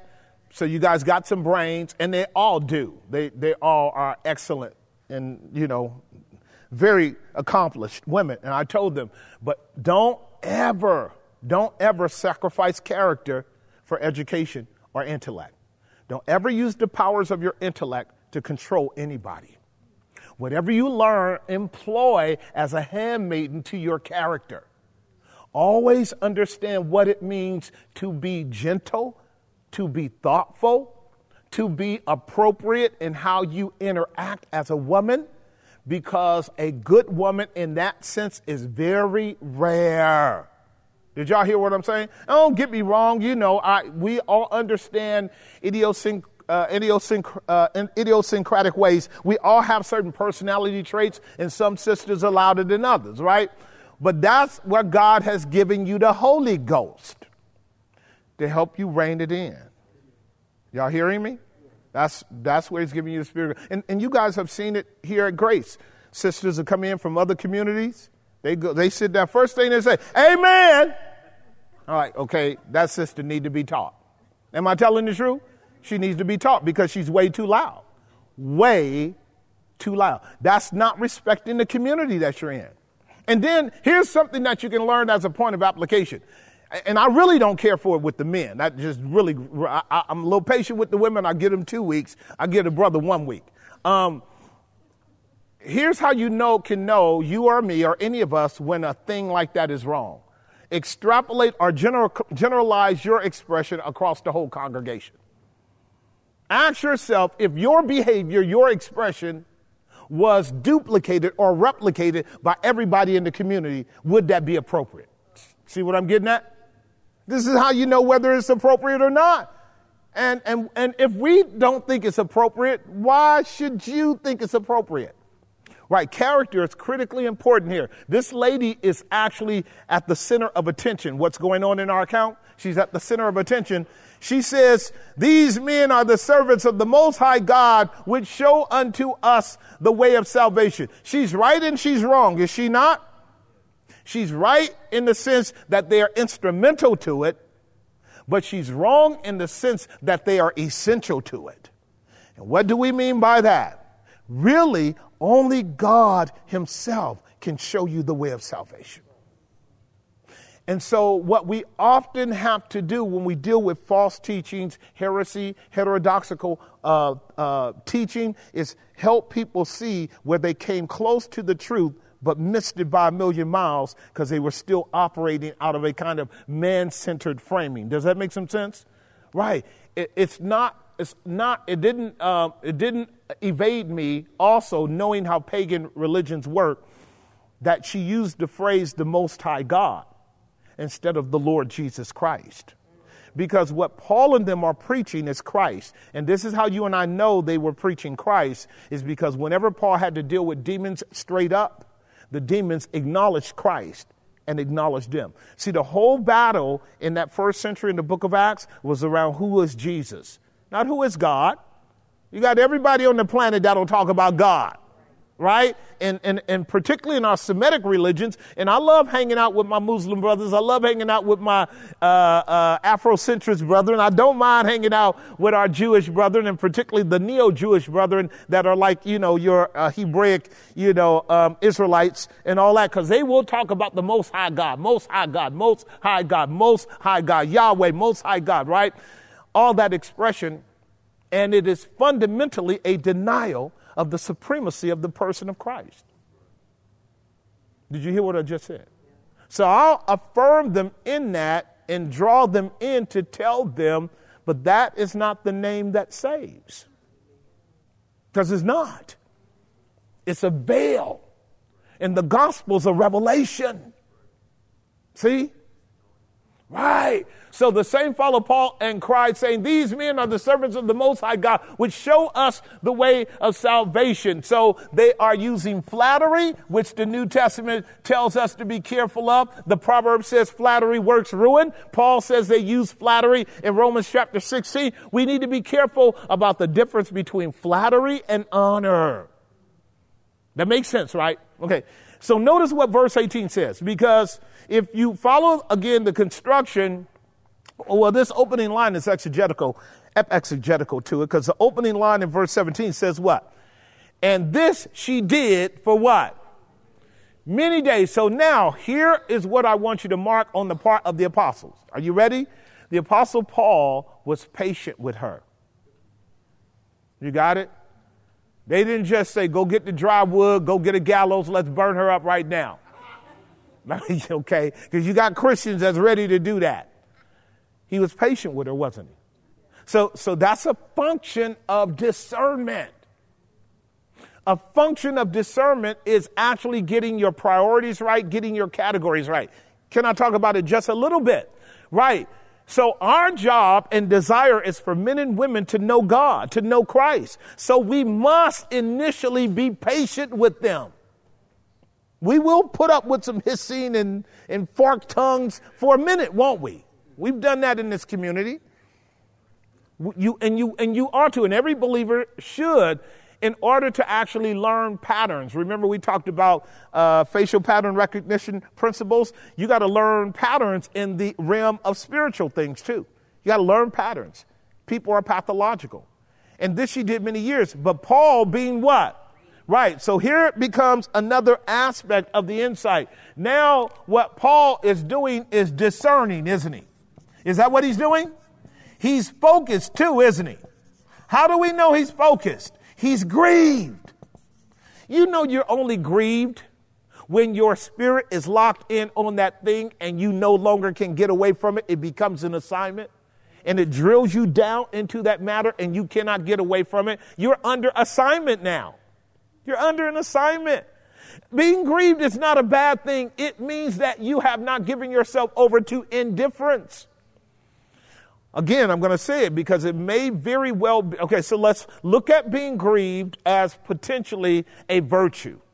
It means that you've exercised patience and studiousness long enough for you to go, a pattern is set here. And then you are looking at not only the pattern, but you're looking at its potential impact on others. Does that make sense?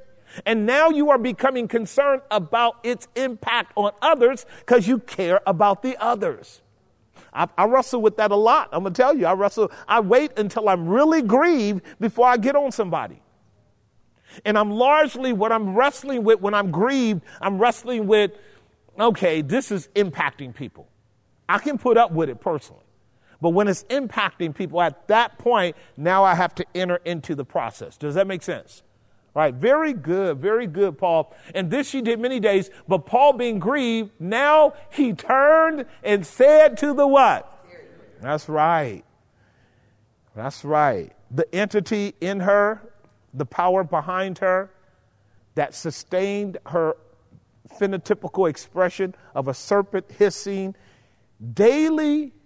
See, because what Luke did in verse 16 was tell you the essence of what she was saying. She was constantly flattering the apostles.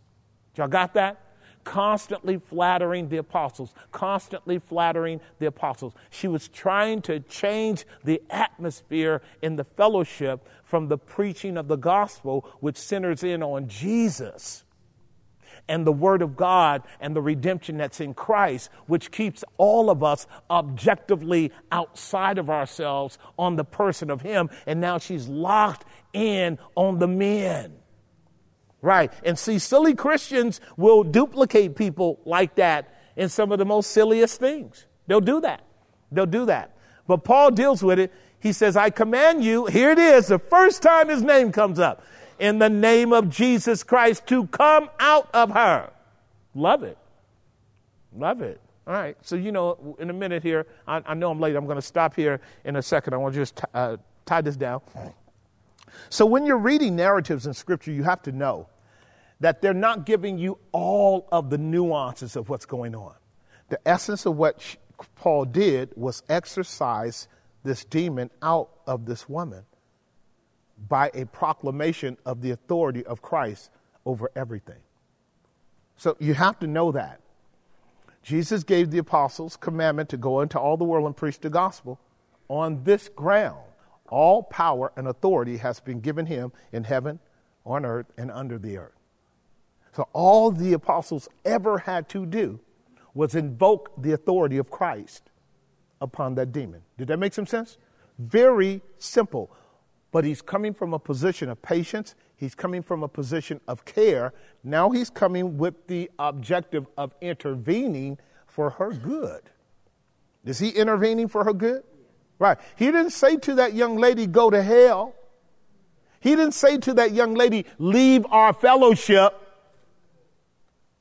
He didn't even say to that young lady, hey, you're teaching bad doctrine. Let me correct you. He dealt with the spirit behind the lady. Did he not? Right. So, and he came out of her that same minute. Right. So I want y'all to work with me, oh, yeah, by the way, no Friday study next week because we're going to be eating turkey for 2 days. So you can come. You sure enough can come. If you're dealing with a spiritual invasion into the community at this level, and you've worked with it from the hierarchy of leadership down, and you've been able to ascertain that this needs to be dealt with and exercised out of the midst of the community. And so you address it. And this is an existential threat because Paul knows it's a demon, doesn't he? It takes an hour for that demon to leave. What's going on for that hour? Remember I taught you to think through the space of Scripture where it's not saying anything? Because if you don't, you won't respect process. Sometimes when you are confronting things that God gives you authority to deal with, it's still going to take some time for that thing to turn around. Right. You and I can speculate on godly association to this particular mandate that was given by the apostle. We can speculate. I'm going to ask you, what would you surmise is going on within this hour that Paul has now brought? Because you guys know it. Just face it. There are things going on that's not good. And we all kind of just going, when we going to deal with it? When leadership going to deal with it, right? And then we deal with it, and now it's public, right? We're glad that it's been brought to the public. Now we're hoping for the process to be resolved. What do you do in the interim of it being brought to the forefront, brought to the light, and being resolved. See what I'm getting at? What would be the appropriate things? We're going to talk about that here in a moment, because this is about discernment, isn't it? All right. So this is extremely, and he came out that same hour. So you guys remember, if somebody can run, we're going to start walking this through. I need somebody to run with the mics. So remember what I told you, because I could do this for the next study. The intervention or the insertion of this woman that is possessed, and by the way, she's a slave. She's a twofold slave. She's the slave of Satan, and she's a slave of this system, right? That's literally what is implied by this young lady possessed of a divination spirit who brought her master great gain. She got paid well doing what she did. Y'all got that? She's a slave in two ways. What Paul did was liberate her from her bondage, did he? And that's Christ working through her, because that's the nature of the gospel. So the intervention, when we are discerning, the aim of it is freedom, or what we might call redemption or salvation. Keep that in mind. Whenever we are confronting someone, the goal is redemption, the goal is freedom, the goal is what? Salvation. The goal is not offending somebody. The goal is not sending somebody away. The goal is not losing people because they're offended at you or offended by you. The goal is liberation. The goal is freedom. The goal is them being better for that confrontation. That's the discerning spirit that we need to operate out of. All right, let's go to work. Let's build on this a little bit. Any Q&A, any questions? Whoever has the mic, raise your hand so I can see you, so we can keep at it. Who has the mic? Who has the mic? I need mics in the air because I can't see. There we go. Thanks, sis. Go ahead on. Before, I'll say hi after that. Hi. Because I don't want to lose that thought. With the divination spirits, the soothsaying, the religion. But Psalms 119, 104, I gain understanding from your precepts. Mm-hmm. Therefore, I hate every wrong path.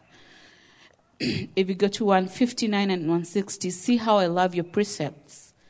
Preserve my life, Lord, in accordance with your love. All your words are true. All your righteous laws are eternal. So when it comes to the Lord and his precepts, all of it is righteous and it's eternal. So when we come to the divination of spirits, the soothsaying, the religion, the flattery, so is that now the enemy intervening in the work of the Lord? Of course. I mean, like, that's explicit there. She's coming in to stop the work. The goal is always to stop the work, right? But she is not quoting Scripture. She's actually quoting Scripture. So the devil also uses Scripture. So, but it's whenever the enemy comes in, his job is to stop the work. Because remember, the first story is the gospel church in Philippi. Second story, the invasion of Satan into the church. Right? Third story, once Satan's kingdom is demolished by apostolic authority, now the whole city is coming after Paul and Silas. They're going to jail. This thing is getting ready to ramp way up. It's going to go from a micro narrative to a macro narrative, is it not? Because that's a big account with Paul and them being placed in the bottom of the jail cell to rot, if you will, and God having to stir that thing up in a huge way, right? So on that, so when now I hate that very wrong path, how do you then distinguish that hate that's developing from this python, because it has poison in it? So how do you distinguish hating that path from now not hating the person themselves, right, and not even having an attitude towards the person, because now they're being used by this python and it's bringing that poison to you? So right. How do you now want to, as a Christian, how do you really want to not show that person you have an attitude? Girl, do you need some counsel? We got some counsel. Counsel me, PJ. I think she got a story on the side. Before you say, sister, you have an attitude now. No. Obviously, if you are the direct target of an attack, it can be a problem for you. The text did not indicate that Paul was having a personal problem with her. He simply discerned her and was grieved enough. And again, we need to know how God is working in us, and we got to know our emotional makeup is something that he uses. He's just not waiting for us to be like cerebrally committed to him. He will grieve us. A thing will bother us where we are agitated, and agitation is not necessarily a bad thing. But you will notice he didn't say anything to her specifically. He dealt with the power that was behind it. He said to the Spirit. So he understood the deeper realm of the assault that was going on. How much grace do we need to have to make sure that when an assignment is coming our way, that we do not succumb to flesh and blood arguments? That's real easy to do. But we do not wrestle against flesh and blood, but the principalities and powers. And they knew this because, see, they're in a region. They're in a territory of spiritual darkness. Philippi is a territory of spiritual darkness. It was implied by it being a colony of Rome, and Rome had all kind of pagan gods there, and the gospel is being established in Philippi, that little city, and here comes this guy that's making a bunch of money out of these soothsaying women, right? And she's coming in to actually infiltrate the church and get the church to pay her. Can y'all see that? Right. And so Paul is dealing with that before the church gets corrupted by these Ouija board, tarot card sisters wearing rags on their heads with big old rings and prognostications they want to give you for $20. See what I'm getting at? And people will do it who are desperate and not grounded in God's word. So Paul intervened efficiently to actually deliver this woman. And this brought disruption to the whole city, which means the city was engaged in witchcraft and did not like the fact that the gospel was making inroads in the city. Did that make some sense? So we're going from micro to macro. Who else has the mic? Go on, Tamara. Definitely. Glad to have you in the house. We're glad to have our sister back home. Thank you. Yeah. Is it on? Oh, okay. Hey, PJ. Hey. Hey, everybody. I'm so happy to be here. Yes, indeed. I'm going a little different way. Sure. I've been having a concern with not hearing from, in my opinion, so-called leaders in the church. This is excluding you, not you. Mm-hmm. I have to look from Texas out here, but about what's going on, like with Israel and everything. And I listen to the radio show and everything, but still I'm looking out at other you have to. People, and I'm saying, we hear, of course, the prophecy guys are having a field day right now. Yep. The dispensationalists, I hear them talking. Yep. And I hear the post mills talking, but the Christ-centered ones, the covenant guys, I'm saying, where are they at? Where are they at? I'm trying to discern, like, why are they not? Their voice is not being heard for the Christians that need to know that we need to be praying for the gospel that we're looking for Christ. Mm-hmm. We're looking for Christ. We're preaching Christ. Where are they at? So all goes along with it so mm-hmm. well, and mm-hmm. I'm trying to discern where are these voices at. Now, the way you framed it, I want to bring it out because we got hundreds of people listening. Just on the platform of eschatology, 4 views. 3 are historic church views. The 4th one, as you guys have heard me teach, premillennial dispensational theology is a Johnny-come-lately that I've already warned you guys about, does not actually have its roots in the gospel at all. And I've been teaching you guys that, right, lately through its historic roots in Zionism. And that's something you all going to have to learn. But you don't have to worry. It's coming to the forefront. Because Zionism is about war, okay? Yeah. And that's happening. And these are the robbers of God's people seeking to establish division. I talked about that on my Monday show because, I dealt with this many years ago.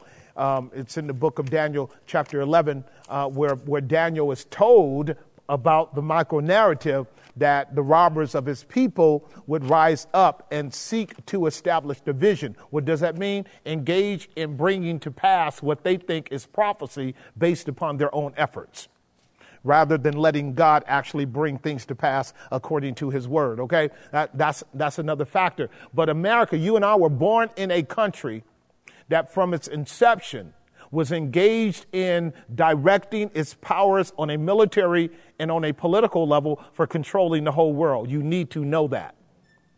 If we had time, we could go way back. Our country was predicated upon the struggle of freedom versus tyrannical powers.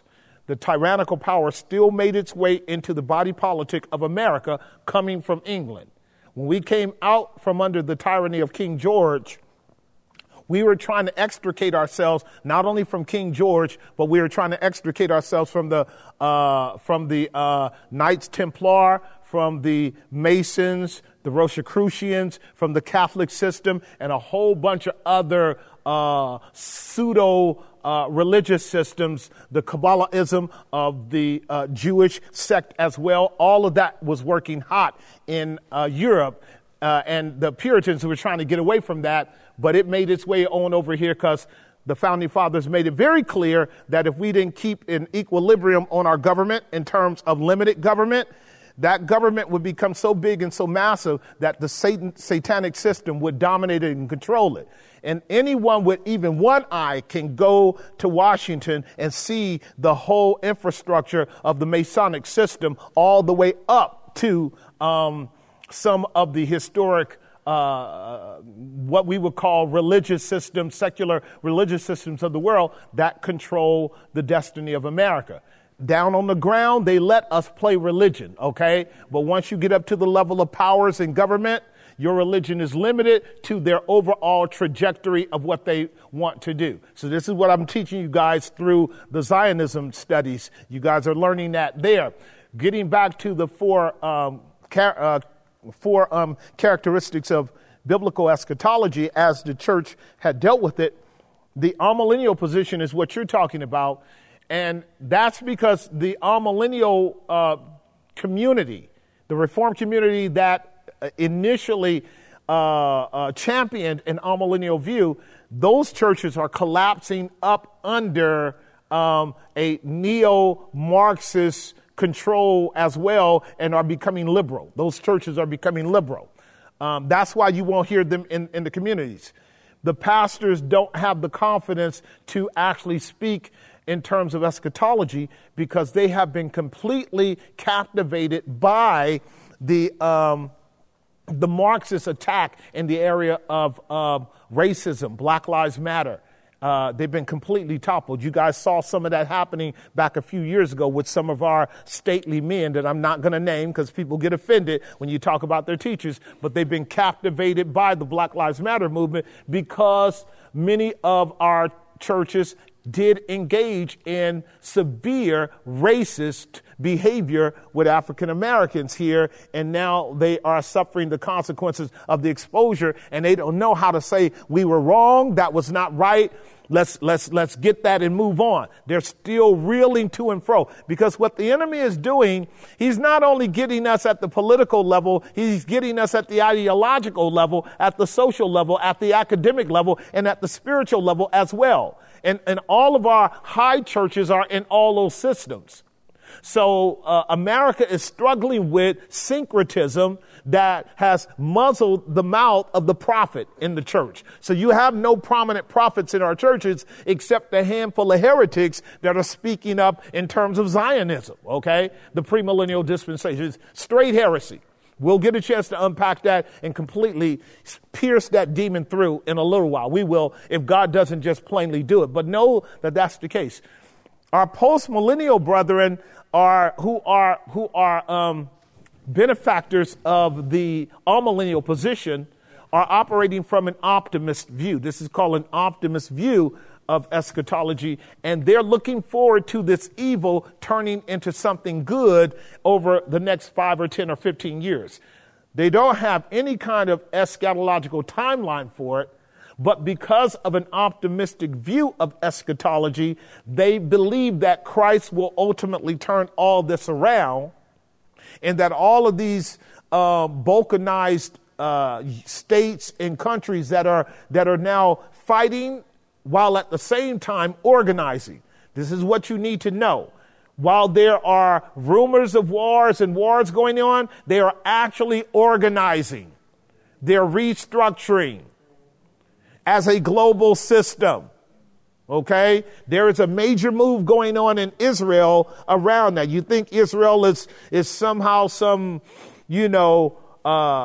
fearful little state that's in danger of being annihilated. Nothing could be further from the truth. They aren't going anywhere, and it's not because God has his hand on them.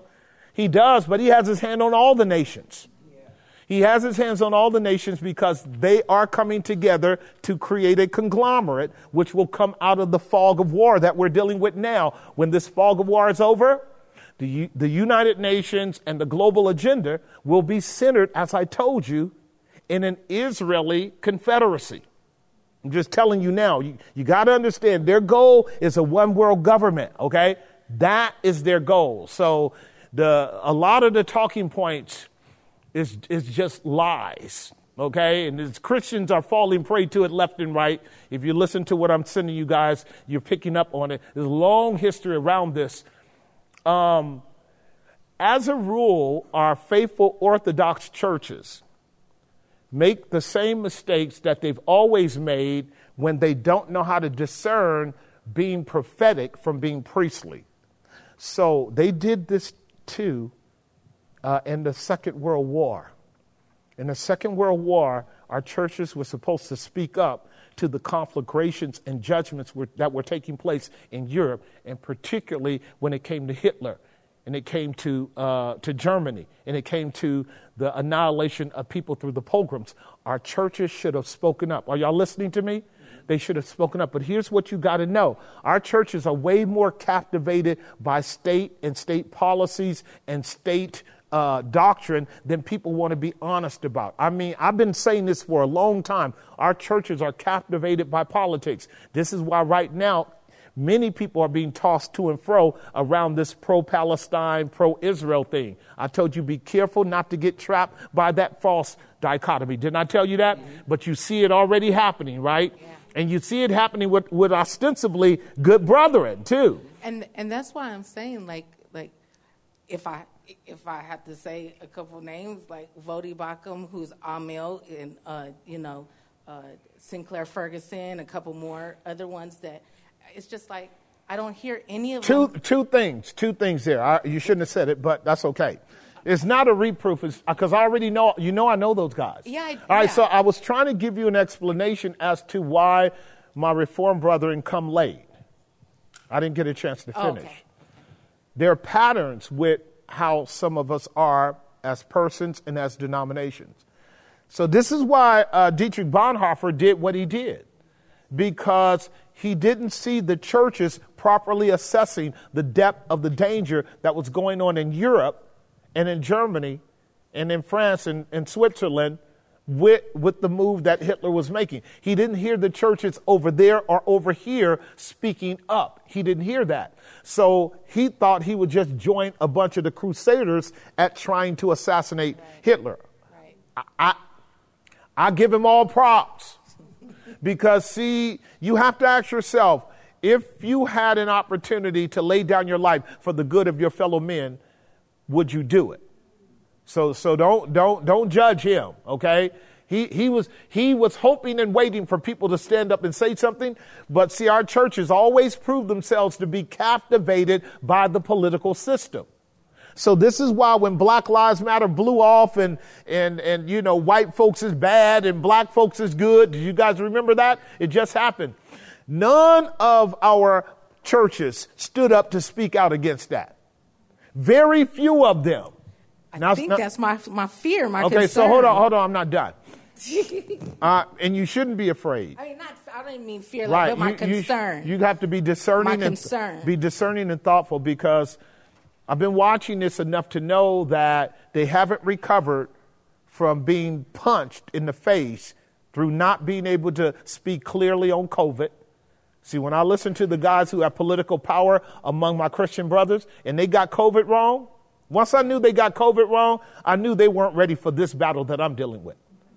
Because the same people that were behind the COVID scam are behind this thing that's going on in Israel. Yeah. Same people. Yeah. Did y'all hear what I'm saying?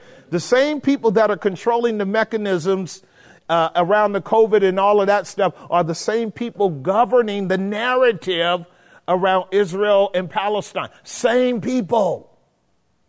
This is why you're seeing certain political talk show hosts at war now. I just sent you guys some clips on it today, because you never know who's going to actually be able to see through the fog and identify the enemy and then be bold enough to speak up. But some of them are, and they're brand new Christians. They haven't even been in the faith that long, but they did learn growing up how snakes work.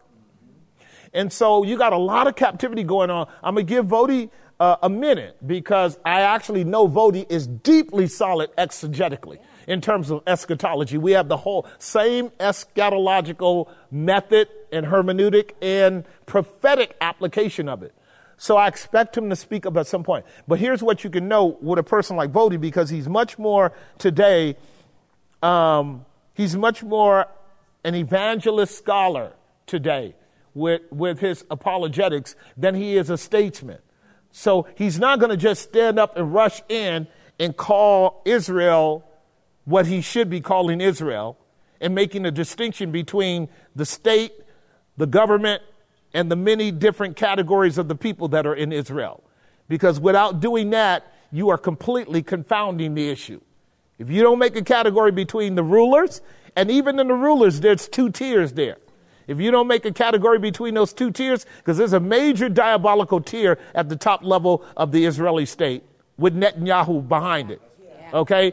And then you got tiers all the way down to your Orthodox Jews. I've sent that stuff on you guys. They know better. They've been knowing better for a long time. And then you got the common people on the ground that don't want all that hell, because they know in a personal relationship with their Palestinian brothers, they get along fine. They're trying to figure out, why do people have to always be at odds with each other and kill each other? Because that's what beast kingdoms do. Y'all got that?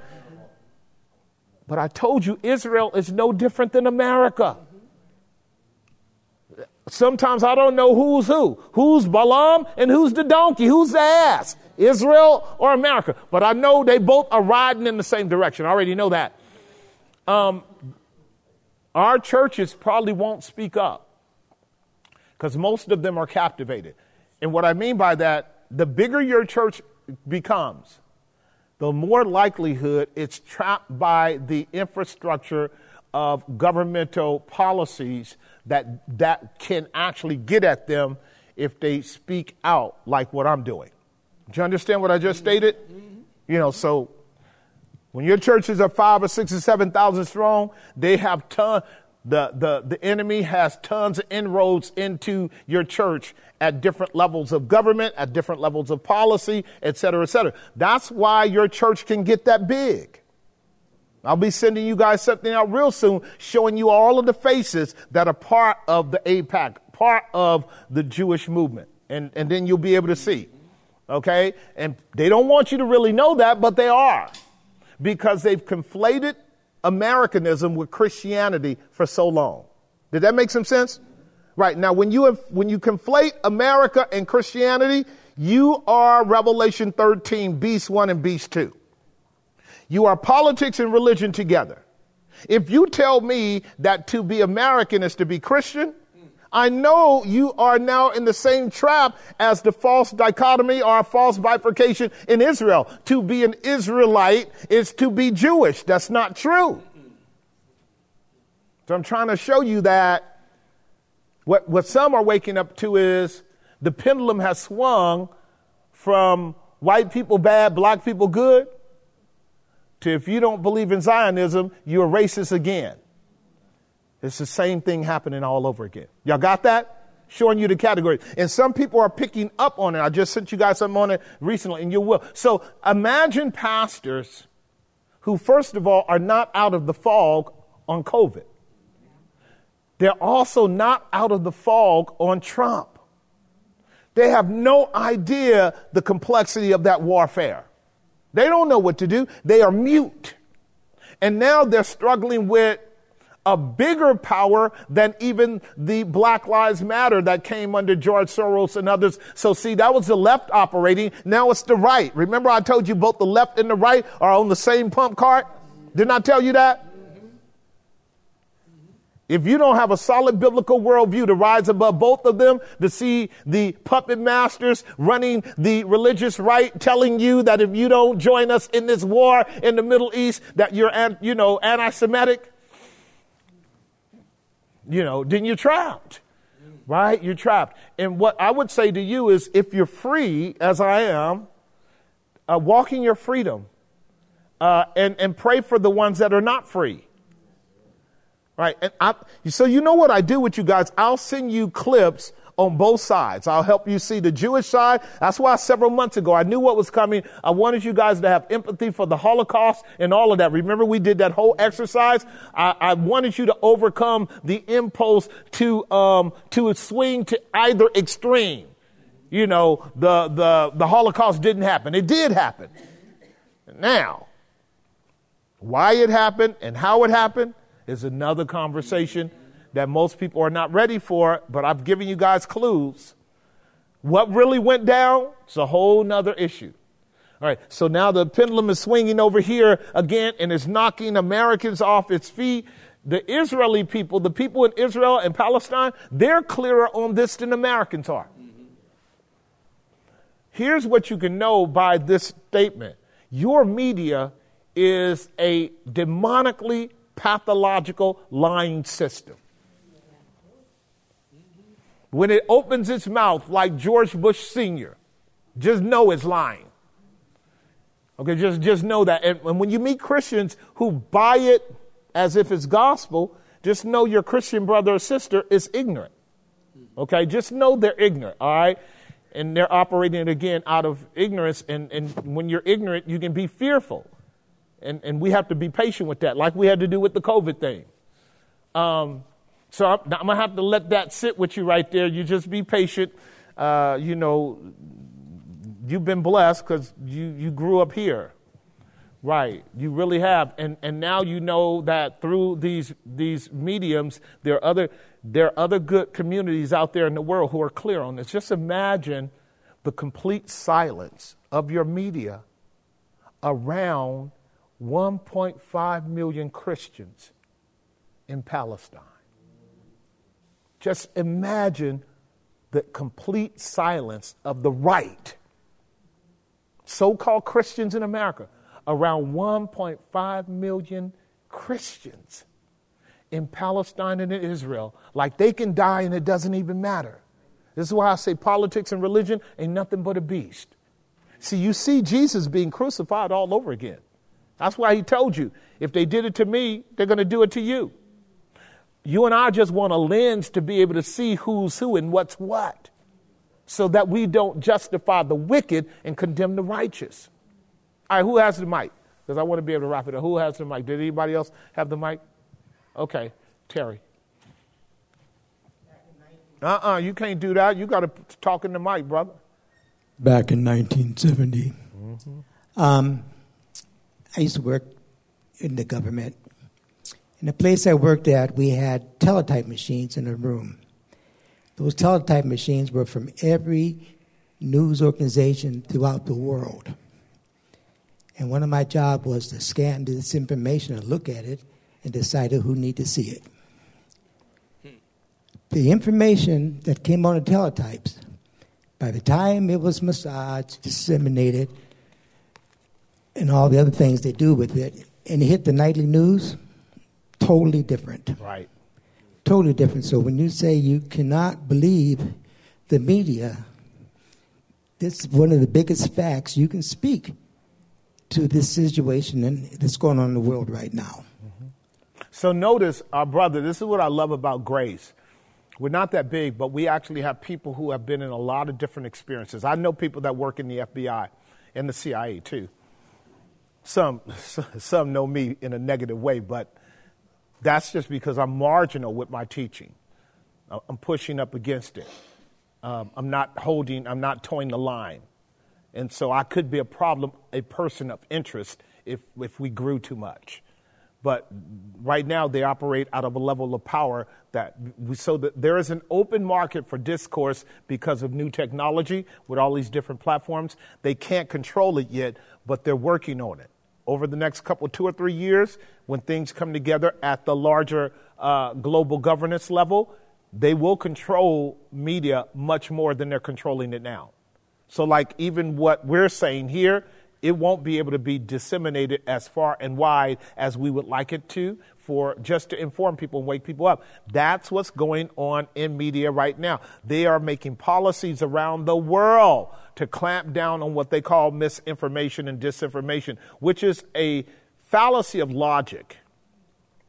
Because who's going to determine what is misinformation and disinformation?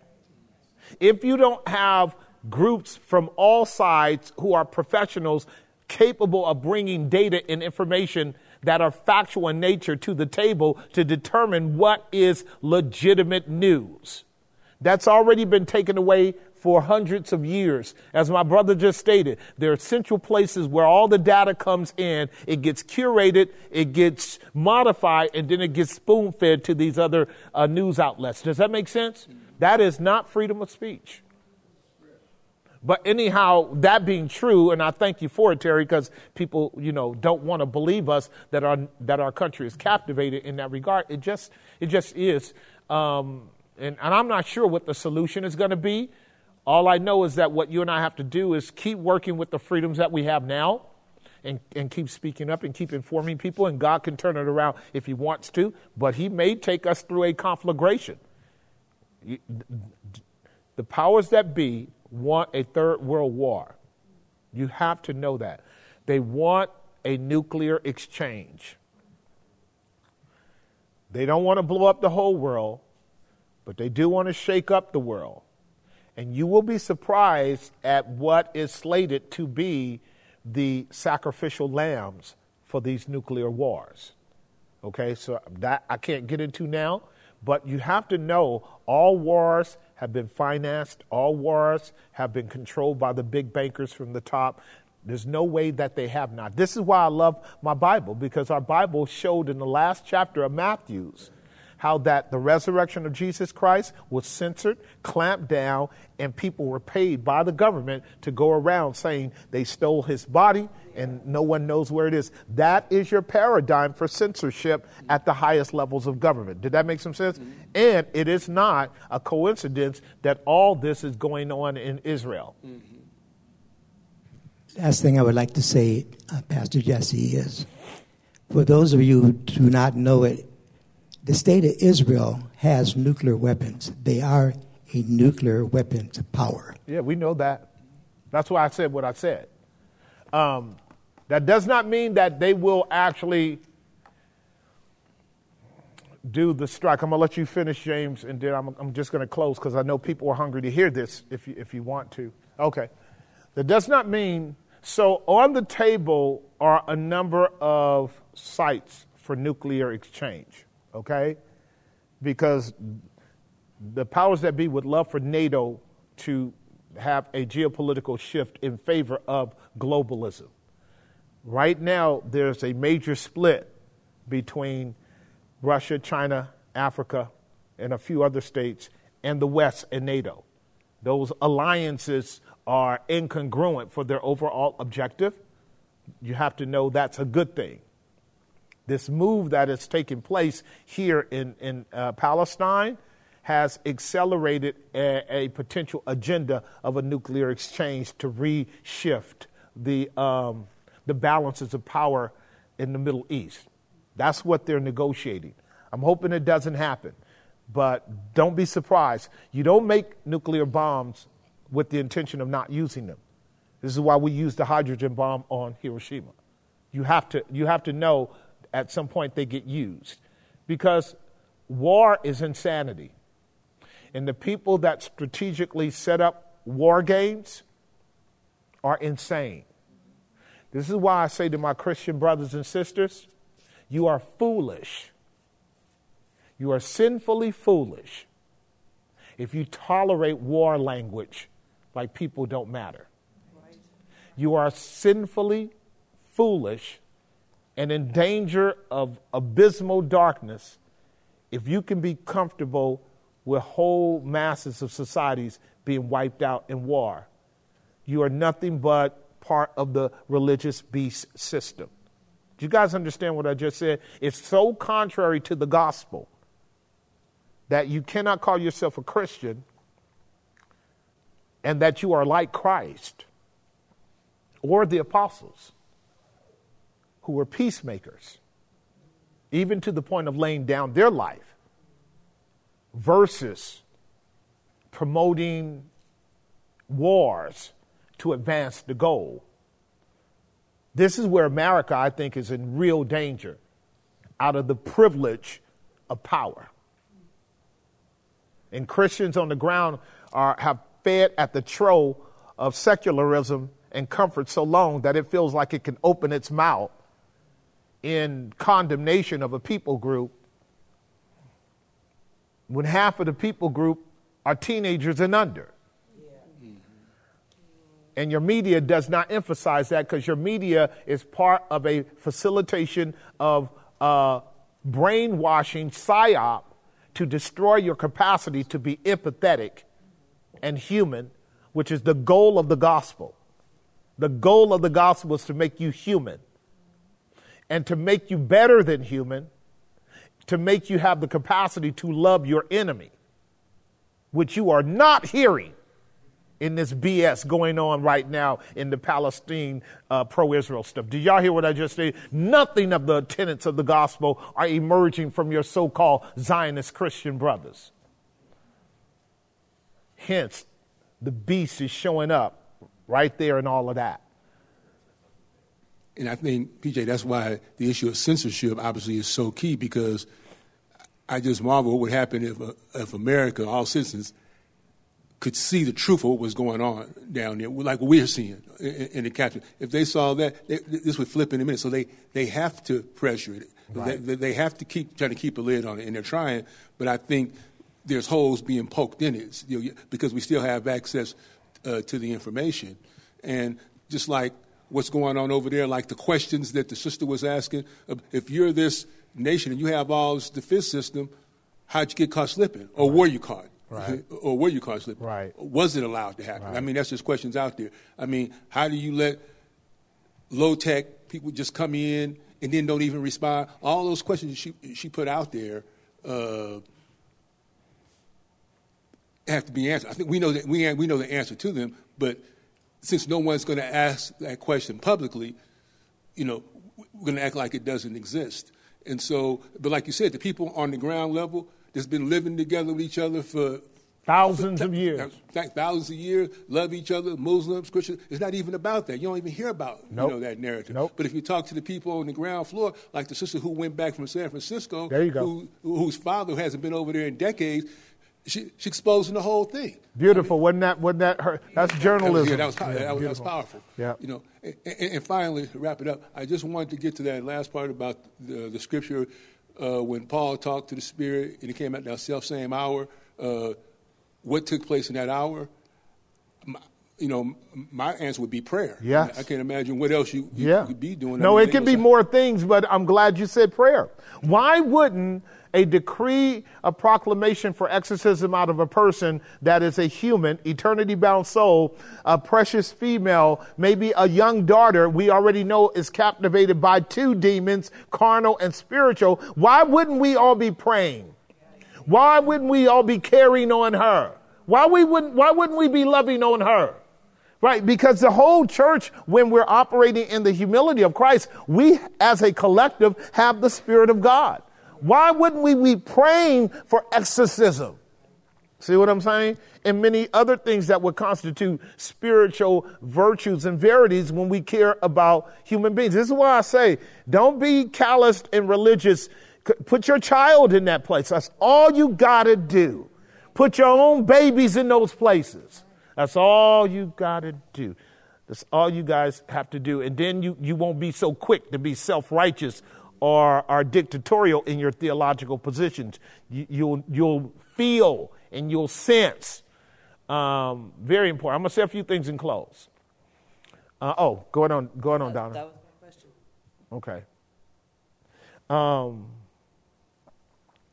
So there's a lot to learn, and be more committed to learning than knowing. That's what I do want to say, because this rabbit hole goes deep. And organizing your thoughts around the history of deception and war goes all the way back to the fall. And organizing yourself around media and data control goes all the way back to the Greek culture. It actually goes back before. Your Asian cultures know it well. Genghis Khan knows it well. They all know how to create narratives to deceive the masses. But there are philosophical constructs coming up out of the Greek culture that is pretty much consistent with our society, because we are a very Neoplatonic society. We can easily be deceived by our government, because we have been told to trust what comes out of their mouth. And we have been deceived into thinking that we are a democratic society when we're not. So we got a lot of veils to remove from our eyes before we really see what's going on in our country, and can pray for it correctly. But what I would say is, understand that what's going on at the top, they're not divided. So you can viscerally argue against Biden or Trump, and I just want you to know Trump is scooped up into it as well. You have to know this. And here's the way you can know anytime anyone is scooped up in it. You can know by what they say and by what they don't say. Okay? I don't know whether or not he can extricate himself, but we're used to the pendulum swinging in a limited way, both sides. Everybody's tired of Biden, because Biden has just been an absolute mess. And certain people would be glad for Trump to get back in and make concessions, but the concessions that people would make would demonstrate the hypocrisy of their valiant position on things like COVID, which really hasn't gone away in terms of a policy. We actually know that the World Health Organization is working with governments to continue to peddle these messenger RNA technologies in different formats in different ways, and to also implement severe punishment for people who oppose it. So there are theaters of war that are going on at different levels. And if a Christian just gets stuck on this kind of Palestine-Israel thing, this is where focus trap kills you. Did that make some sense? This is where focus trap, because they love for you to think the whole battle right now is just about around getting your eschatology right. Nope. This is way bigger than that. But if you do understand the broader picture of what's going on, your eschatology will be better. Okay? But we're in a fog of war where nobody is going to be certain right now of any kind of concrete eschatological system. No one's going to be certain. Okay? The best of the amillennial brethren, they're trying to still figure out where we are. The premillennial dispensationalist guys, they're bluffing. Okay? When I listen to them, I'm going, you're bluffing. They still haven't entered into robust, serious exegetical debate by other serious brethren across the different disciplines. See, they're no different than the media. I want you to get this.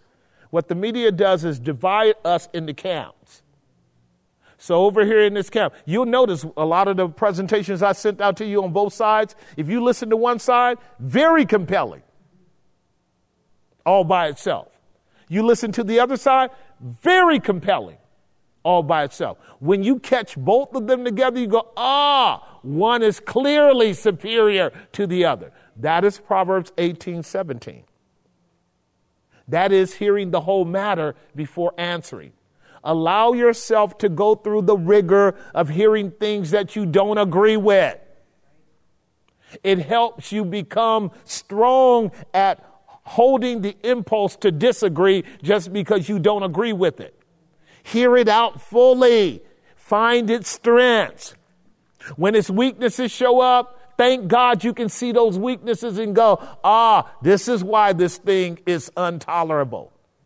But you must know any system that holds up for 100 years or 200 years or 300 years, it has some arguments behind it, okay? And like I said, finally, I shared this rule years ago, and you guys can adopt this as a quick analysis for anything theological, anything sociological and political. We're done here. If it doesn't exalt Christ,